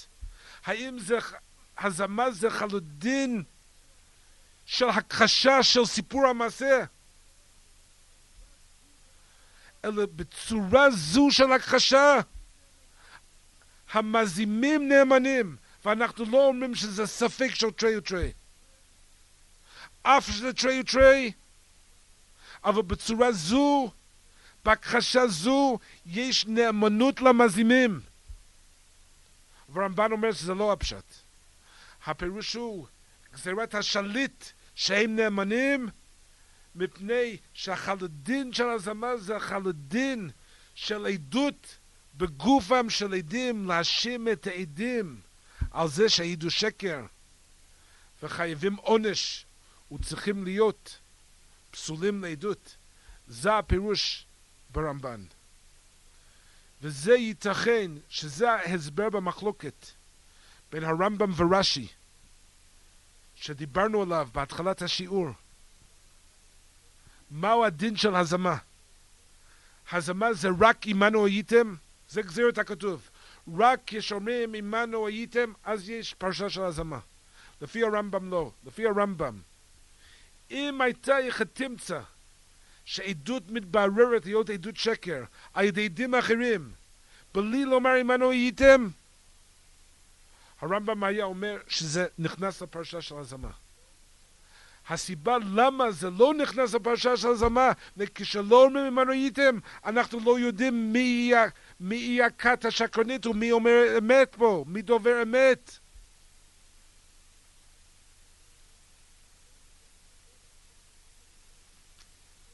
אז ייתכן שההסבר במחלוקת בין הרמב"ם ורש"י הוא בחידושו של הרמב"ן. רש"י מסכים עם הרמב"ן שהחלודין של הזמה זה לא חלודין של הכחשה בסיפור המעשה. החלודין של הזמה זה חלודין בגופם של עדים. ושאומרים ממנו הייתם. אם זהו כל החלודין של הזמה, שזה השמה, שזה עדות בגופם של עדים, מהיכת תעשי שתהיה הזמה בהכחשה בסיפור המעשה. הכחשה בסיפור המעשה זה לא שייך להזמה בכלל. הזמה זה באים, וכאילו הידי עדות שלהם, שזה עדות בגופם של עדים, באים להאשים את העדים כעדי שקר, להתחייב עונש. אז רק בצורה כזו אנחנו אומרים שיש הלכה, אנחנו אומרים שיש הלכה של הזמה. אבל אם תהיה הכחשה אחרת, אם תהיה הכחשה, אפילו הכחשה שיש בזה נאמנות בוודאות, אבל זה לא הזמה, אז לא יכול להיות עונש של הפרשה של הזמה. אבל הרמב"ם סובר לא, הרמב"ם סובר שהחלודין, הרמב"ם חולק על הרמב"ן, הרמב"ם סובר שהחלודין של הזמה זה לא חלודין של עדות בגופם של עדים, זה חלודין של הכחשה בסיפור המעשה. וכחלודין של הכחשה בסיפור המעשה, הרמב"ם אומר, למה רק בהכחשה זו יש עונש של הזמה? ובהכחשה אחרת אין עונש של הזמה? הרמב"ם אומר, רק מפני שבהכחשה אחרת אין להם נאמנות. אבל אם הייתה הכחשה אחרת בגוף המעשה, בסיפור המעשה, שהייתה נאמנות בוודאות, גם בזה היה צריך להיות שייך לעונש של הזמה. מה שכן רש"י מסכים עם הרמב"ן, חלודין של הזמה זה עדות בגופם של עדים, בגופם של עדים, רק בזה זה שייך עונש של הזמה, אחרת אין עונש של הזמה. אז רק לפי זה לא מסתדר השיטה של האורים ותומים ושל האחרונים. ושאם אנחנו אומרים מתי יש דין של הזמה, רק כשזה בא לבד, אם זה בא ביחד עם הכחשה, אין לזה דין של הזמה. זה אפשר להבין רק לפי השיטה של הרמב"ן, שהזמה זה דין של עדות בגופם של עדים, ולכן יש נאמנות. אז זה אפשר להבין מה שאורים ותומים אומר, זה רק כל זמן שאין הכחשה. אבל אם אתה מערב בתוך הזמה, אתה מערב הכחשה בסיפור המעשה, אז אנחנו אומרים שזה כבר לא. ככה היינו צריכים להבין במסגרת זו את השיטה של אורים ותומים. אז זה כבר לא נחשב עדות בגופם של עדים, זה נחשב הכחשה בגוף המעשה, בסיפור המעשה, וכהכחשה בסיפור המעשה אין נאמנות לעדים, אז זה לא הזמה, זה הכחשה. אז השיטה של מתום היה אפשר להבין את זה רק לפי השיטה של רש"י והרמב"ן, אבל לפי הרמב"ם עצמו יוצא שיש סתירה לפי האחרונים. כאשר לפי הרמב"ם עצמו אמרנו שהזמה זה לא חלודין של עדות בגופם של עדים, זה חלודין של הכחשה, רק שיש הכחשה רגילה שאין נאמנות לעדים האחרונים, ויש הכחשה בצורה שעמנו הייתם, שזה גזירת השליט, שזה גזירת המלך, שיש נאמנות. בצורה כזו יש נאמנות לעדים האחרונים. אבל אם זה חלודין של הכחשה, מה מפריע לנו אם נוסף על הכחשה זו יש גם הכחשה אחרת? למה זה מפריע לצורת ההכחשה? אז לפי זה יוצא סתירה, לפי אורים ותומים, היה יוצא סתירה בשיטת הרמב"ם. אבל אנחנו כבר אמרנו שרב משה לא קיבל את השיטה הזו של אורים ותומים. אבל כל מה שאמרנו בתוספות, ברש"י ורבנותם, גם קשור לנושא הזה של הרמב"ן, של עדות בגופם של עדים. מה היה השיטה של התוספות? השיטה של התוספות היה שהגמרא מדברת על עדות מיוחדת. ואנחנו אמרנו שאפילו בהזמה היה אפשר לומר בעדות מיוחדת שזה רואה מחלון זה וזה רואה מחלון זה, היה מקום לומר לא כמו החידוש של התוספות, והיה מקום לומר שזה נחשב כתרי ותרי. אף שראובן אומר שהוא לא ראה את שמעון, ושמעון אומר שהוא לא ראה את ראובן, ולוי ויהודה באים ואומרים ממנו הייתם, זה עדיין היה יכול להיחשב כתרי ותרי. התוספות אומרים לא, אבל אפשרי לא לקבל את התוספות. לעניין הודעה אחר הודעה, הלוואה אחר הלוואה אחר הלוואה, חייבים לקבל מה שהתוספות אומרים. בוודאי זה לא תרי ותרי. אבל כשזה רואה מחלון זה וזה רואה מחלון זה, אפילו בנוגע להזמה, יכול להיות שזה נחשב כתרי ותרי. ושזה הלכה של חידוש. לא כמו שהתוספות אומרים. וזה תלוי במחלוקת זו. וזה מה בין הרמב"ן לרמב"ם. אם נאמר כרמב"ן, שכל הפרשה של הזמה זה חלודין של עדות בגופם של עדים, אז צריכים לומר כמו שהתוספות אומרים. ושזה אם כל הפרשה של הזמה זה עדות בגופם של עדים, להאשים אותם בעדות שקר, איך אתה יכול לומר שזה תרי ותרי, שהם באים נגד כת, אם הכת אפילו לא יודע אחד על השני? ראובן לא ראה את שמעון ושמעון לא ראה את ראובן, ולוי ויהודה באים ואומר כל אחד, אתה לא היית שמה, אתה היית שקר, לא יכולת לראות. אז בוודאי התוספות צודקים שזה תרי לבד אחד. ורב חיים היה רגיל לומר שהחידוש של התוספות הוא בלתי נמנע ביחס להזמה, אבל ייתכן שזה רק אם אומרים כמו הרמב"ן. אבל אם אומרים כמו הרמב"ם, כסברת הרמב"ם, שהזמה זה לא חלודין של עדות בגופם של עדים, אלא הזמה זה חלודין של הכחשה בעצם המעשה. כשאומרים ממנו הייתם, בעצם מכחישים את המעשה. הם אומרים שלא יכול להיות עדות על המעשה הזו. אם המעשה קרה או לא קרה זה לא משנה, אבל יש הכחשה על עדות המעשה. אז אפשרי לומר, כשלוי ויהודה באים ואומרים לראובן ושמעון, עמנו הייתם,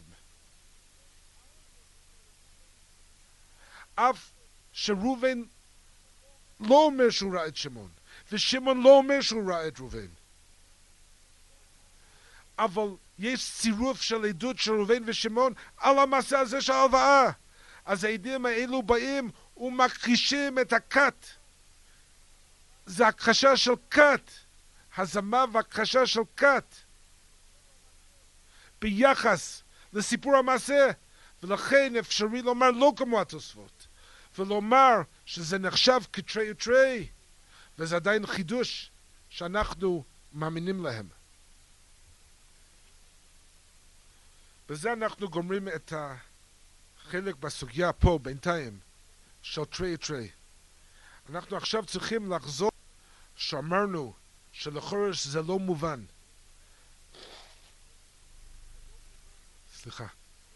שזה לא מובן איך יכול להיות שאנחנו קובעים שהוא עד שקר והוא פסול לעדות, אבל רק מכאן ולהבא. הוא רשע רק מכאן. שעת. ואם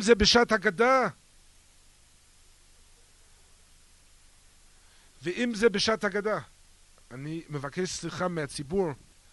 קודם שעוברים לזה, שכחתי שהדין הזה של הרמב"ן זה גם חיוני בכל השיטה של רש"י ורבנותם. לשמה סוברים רש"י ורבנותם. רש"י ורבנותם סוברים שבמצב מסוים אנחנו מסתכלים על העדות של המזימים כתרי לבד אחד, לא כתרי לבד תרי. שכל אחד, מפני שהכת מדברת רק לאחד. לוי ויהודה מדברים לראובן, יששכר וזבולון מדברים לשמעון. אז זה תרי לבד אחד. ואנחנו לא מערבים בזה מה ששמעון אומר ראובן, מה שראובן אומר על שמעון, בגלל שזה לא חלק מהאגדה. זה לא חלק מהאגדת עדות שלהם. אז זה לא הזמה של כת, זה הזמה של יחידים. גם זה, ואנחנו אומר שעיקרון הזה שייך גם רבנותם, רק שרבנותם אומר את זה רק כשעד אחד הוא זם בלבד. אבל גם זה שייך רק אם אומרים כמו השיטה של הרמב"ן, ואנחנו ראינו שרש"י מסכים עם הרמב"ן, שהחלודין של הזמה זה חלודין של עדות בגופם של עדים. אם זה חלודין של עדות בגופם של עדים, לכן הם מזימים כל אחד לבד. אבל אם היינו אומרים שהחלודין של הזמה זה חלודין של הכחשה בסיפור המעשה, רק בצורה מיוחדת זו יש להם נאמנות, איך אפשרי לומר שזה תרי לבד אחד? כי הכחשה בסיפור המעשה זה בוודאי תרי לבד תרי.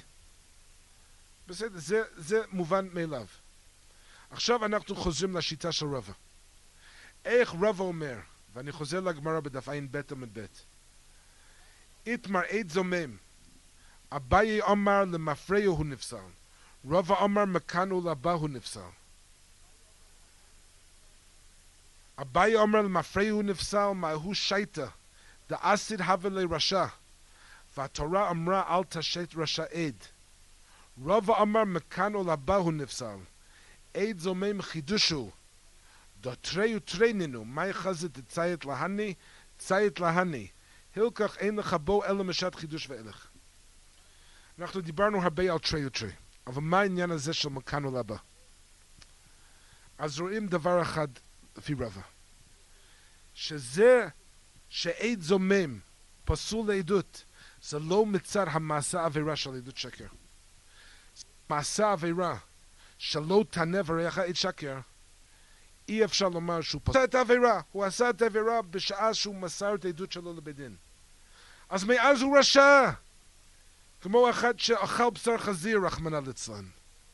ממתי הוא פסול? ממתי שהוא אכל בשר חזיר. אז גם פה, אם הפוסל לעדות היה המעשה העבירה של עדות שקר, שלא תענה ורעך עד שקר,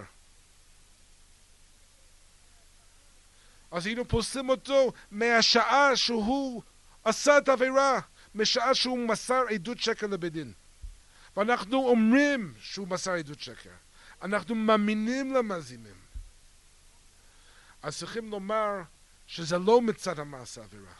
למה מעשה העבירה שלא תענה ורעך עד שקר לא פוסל עד זומם לעדות? זו שאלה. כדי להיות פוסל לעדות זה צריך להיות עבירה שיש עליו חיוב מלכות,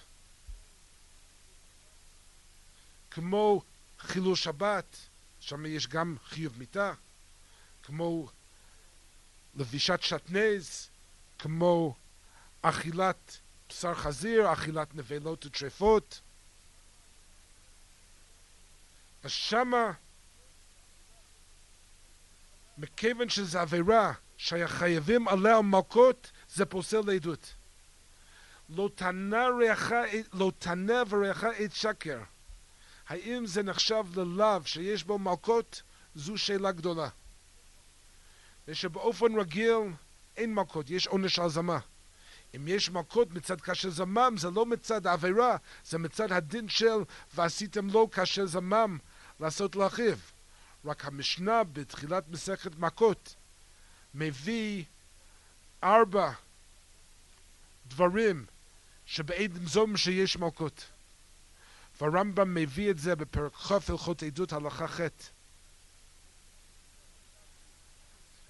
עדים שהעידו על אחד והרשיעו רשע שאין בו לא מכות ולא מיסה ולא חייב מקון ולא חייב ממון, ואחר כך חוזמו, הרי אלו לוקים אף על פי שלא זמו להכות זה ולא לחייבו ממון. כיצד העידו על כהן שהוא חלל, כגון שהעידו בפנינו נתגרשה עמו או נחלצה במקום פלוני ביום פלוני, בין גרושה בין חלוצה, והוזמו, הרי הם לוקים. וכן הם העידו על אדם. אז יש את 4 דברים אלו, והרמב"ם אומר, ו4 דברים אלו בקבלה הם.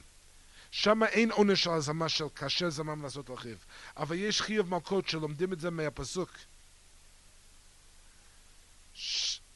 של והצדיקו את הצדיק והשיעו את הרשע והיה עם בין הכות הרשע. שם יש שאלה אם המלכות זה לא מצד חייב של הזמה, אלא זה מצד עבירה שלא תנה ורעך עת שקר. אף שלא תנה ורעך עת שקר זה לאו שאין בו מעשה, אבל יש בזה גזרת הכתוב מיוחדת, שלאו זה אף שזה לאו שאין בו מעשה לוקים עליו, או ששמה המלכות זה לא בשביל הלאו של לא תנה ורעך עת שקר, אף שבוודאי אין עונשו מכן מזהירין, אבל זה לא עבור הלאו של לא תנה ורעך עת שקר, זה דין מיוחד של הזמה. רק שבזמה רגילה ההלכה היא ועשיתם לו כאשר זמם לעשות לחיב, זה השם עד זומם.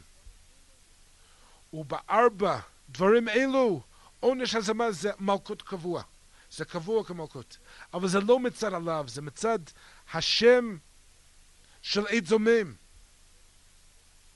ויש בזה נפקא מינה עצומה. אם נאמר שהמלכות הוא לא מצד לא תנה ורעך עת שקר, כמו שכמעט מפורש ברמב"ם שמה בפרק כ' הלכות עדות הלכה ח' והלכה ט', אלא זה מצד שם של עד זומם, מצד הזמה שמחייבים אותם במלכות. אז אפשרי לומר שלכן עד זומם לא פסול מצד הלאו של לא תנה ורעך עת שקר, ושהלאו הזה זה לא לאו שיש בו מלכות.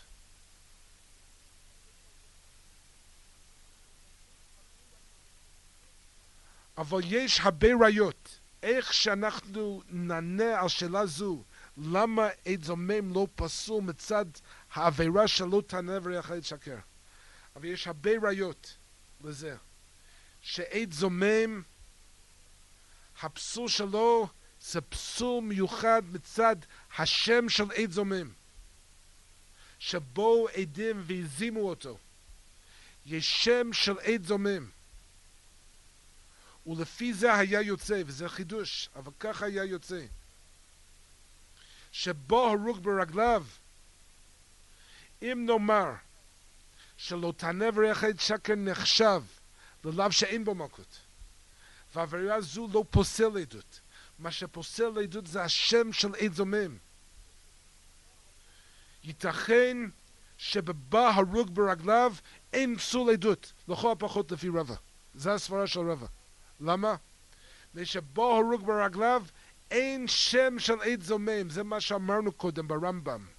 ברמב"ם אמרנו שלא בהכרח צריך להיות אימנו הייתם לפרשה של הזמה, צריכים רק הכחשה שעדים נאמנים לומר שהעדים הראשונים היו עדי שקר. למה בא הרוג ברגליו אין דין של הזמה?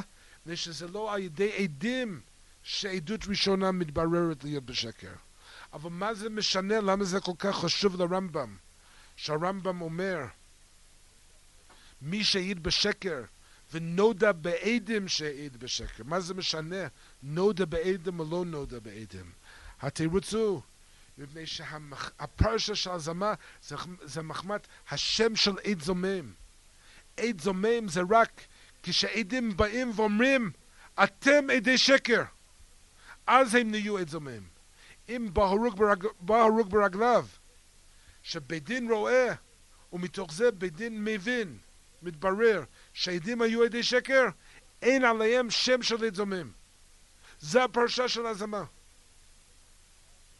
אז אותו דבר בנוגע לפסול עדות. פסול עדות זה חלק מהפרשה, זה חלק מהדין של עד זומם או של עד מוכחש. עד זומם, עד מוכחש, הפירוש הוא שבאים עדים ואומרים אתם עדי שקר, אתם עדים מוכחשים, אתם עדים זוממים. בזה הם נהיו פסולים לעדות. אבל אם יהיה בהרוג ברגליו, שזה רק מתברר לבית דין שהם עדי שקר, אז בוודאי עבירה שלו תנה וריח עד שקר הם עברו עליו. אבל פסול וחלת שם של עד זומם אין עליהם. עד זומם זה רק כשיש הכחשה והזמה על ידי עדים אחרים. וזה מה שרב אומר. רב אומר, מכיוון שהפסול של עד זומם זה לא מצד המסע עבירה שלו תנה וריח עד שקר, אלא זה מצד השם עד זומם, וכל הדין שעד זומם זה חידוש. אז המזימים נותנים לו שם של עד זומם רק מכאן ולהבא, לא למפרע. למפרע משעה שהעיד בשקר הוא לא מקבל את השם של עד זומם. עבירה של עדות שקר הוא בוודאי עבר למפרע, דווקא אז הוא עבר עבירה של עדות שקר. אבל מצד השם של עד זומם, רב אומר מכיוון שכל הפרשה של הזמה זה חידוש, אז הוא מקבל את השם של עד זומם רק מכאן ולהבא.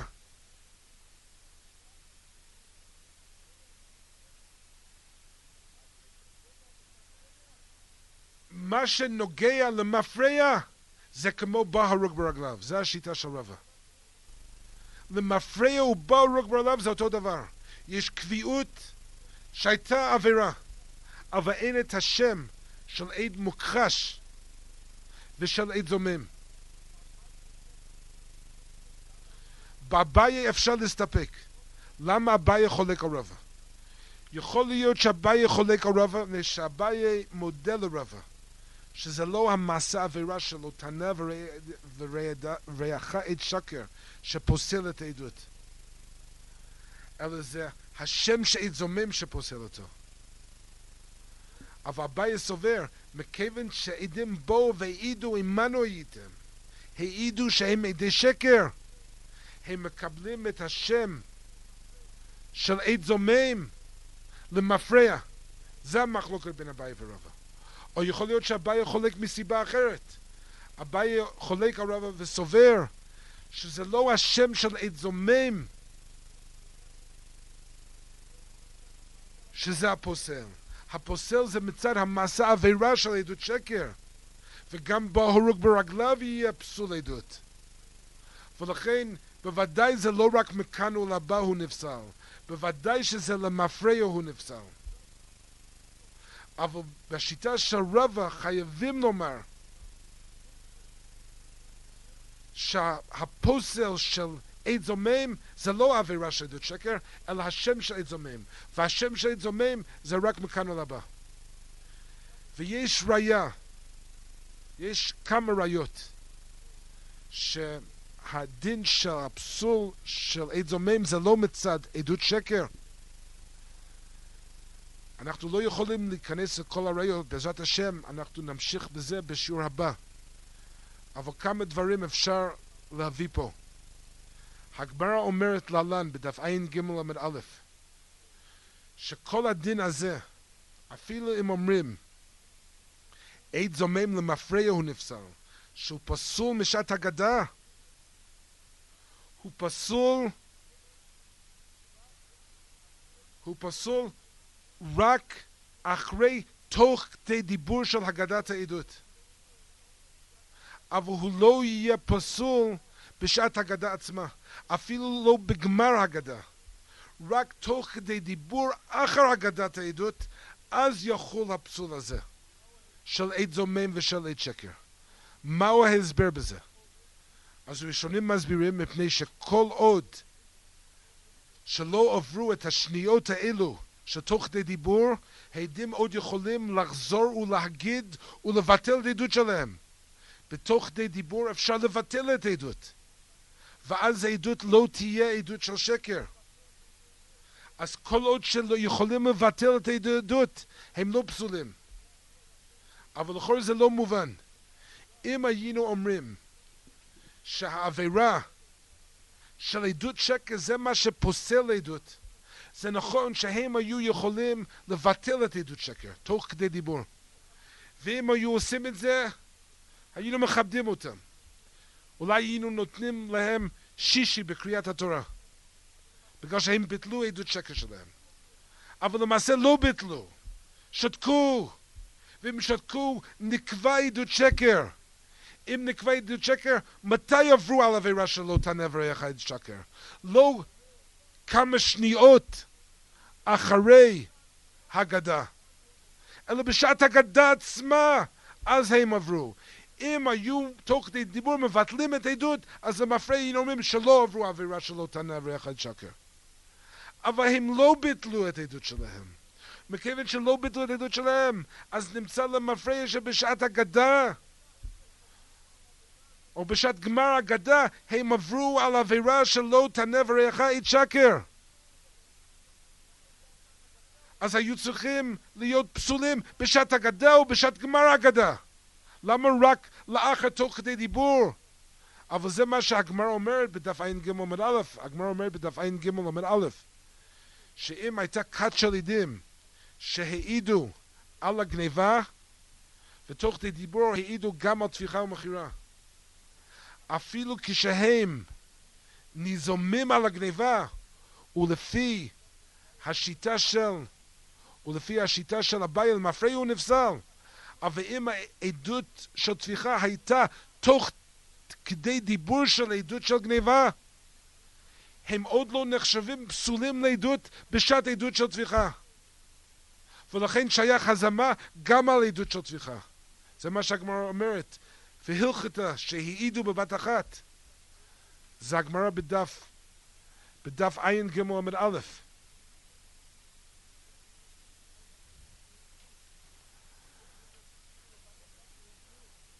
והלכתה שהעידו בבת אחת והוזמו, שאפילו שניזומה הגניבה ונפסלו למפרע בשעת גניבה, זה רק אחר תוך כדי דיבור. אז אפילו בשעת עדות על טפיחה שהייתה בתוך כדי דיבור, הם עוד לא פסולים. אבל מה הפשט? מכיוון שלא חזרו ולא ביטלו עדות שלהם, בוודאי בשעת הגדה הם עברו העבירה שלא תענה ורעך עד שקר. אז למה לא נפסלו באותו רגע, באותה שנייה? אבל תרצו, מפני שזה לא העבירה שלא תענה ורעך עד שקר שפוסל אותם לעדות. זה השם של עד זומם. מתי יש את השם של עד זומם?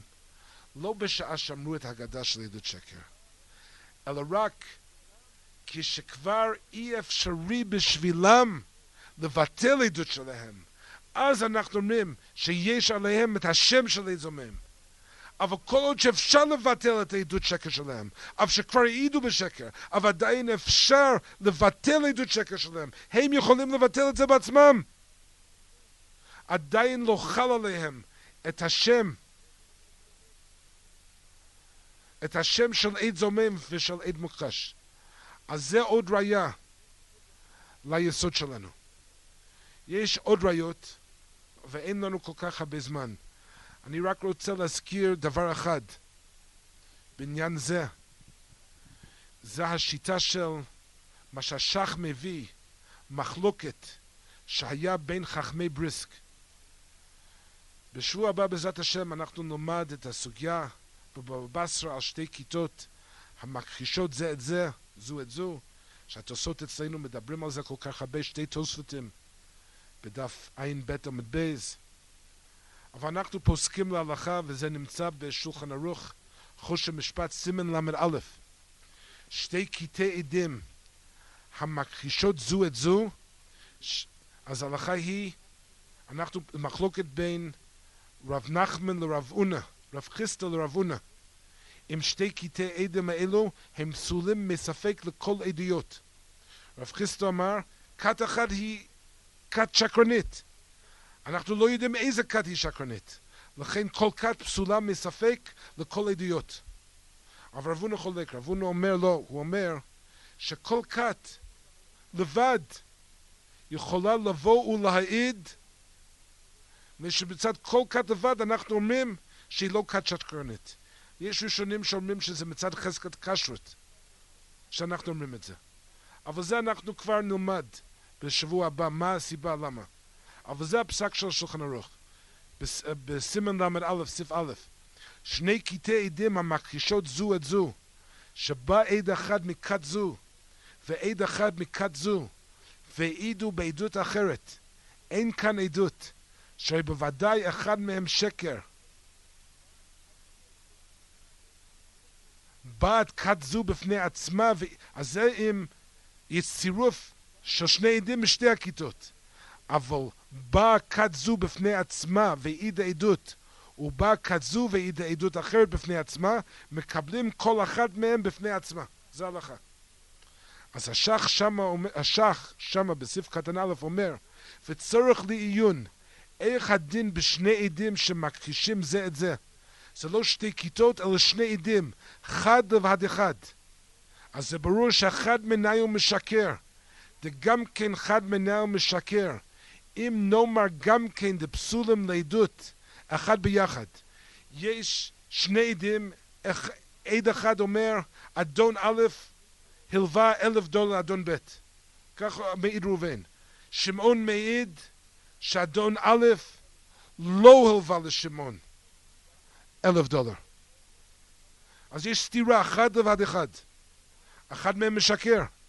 האם ראובן ושמעון יכולים להצטרף להיות כת עדים בנושא אחר, בעניין אחר? זה הספק של השח. בשתי כיתות עדים שאחד מהם שיקר, אי אפשר לצרף כת אחת משתי הכיתות, משני עדים בשתי הכיתות. אבל כשזה חד לבד אחד, האם אפשר לצרף אותם לכת? השח מביא ספק על זה.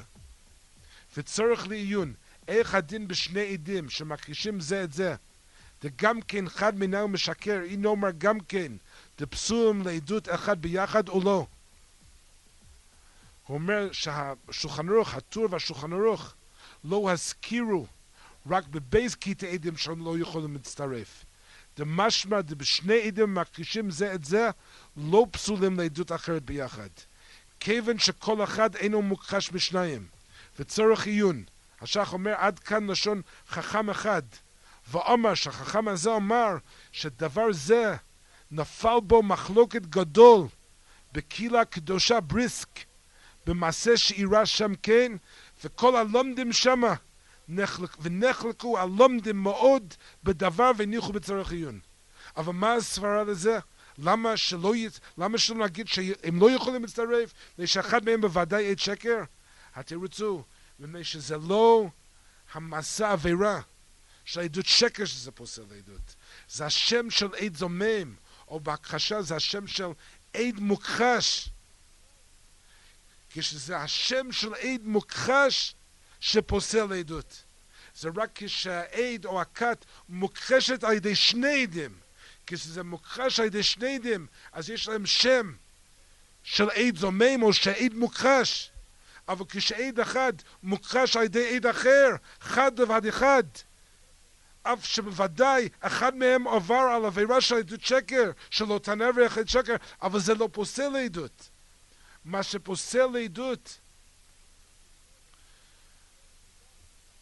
שפוסל לעדות, זה רק השם של עד זומם, השם של עד מוכחש.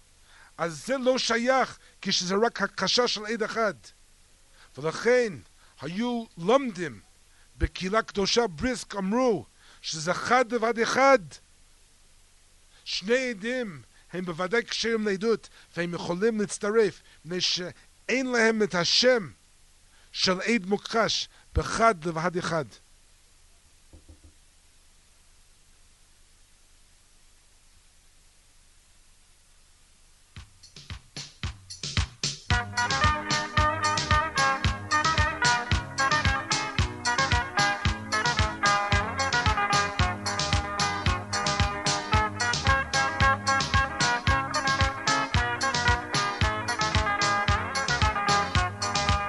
Obama ne sorci ya oi la mena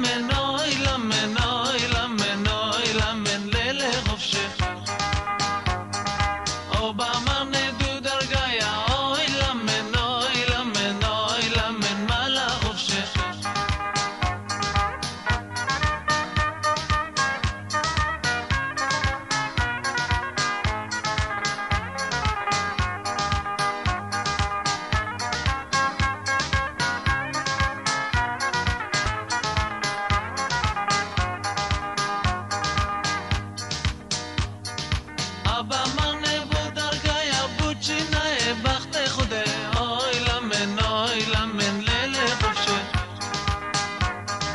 המסיד שידי קרתיה אוי למן מעלה חופשי אמן צ'ב רשם אמן צ'ב חופשם אוי למן לילה חופשי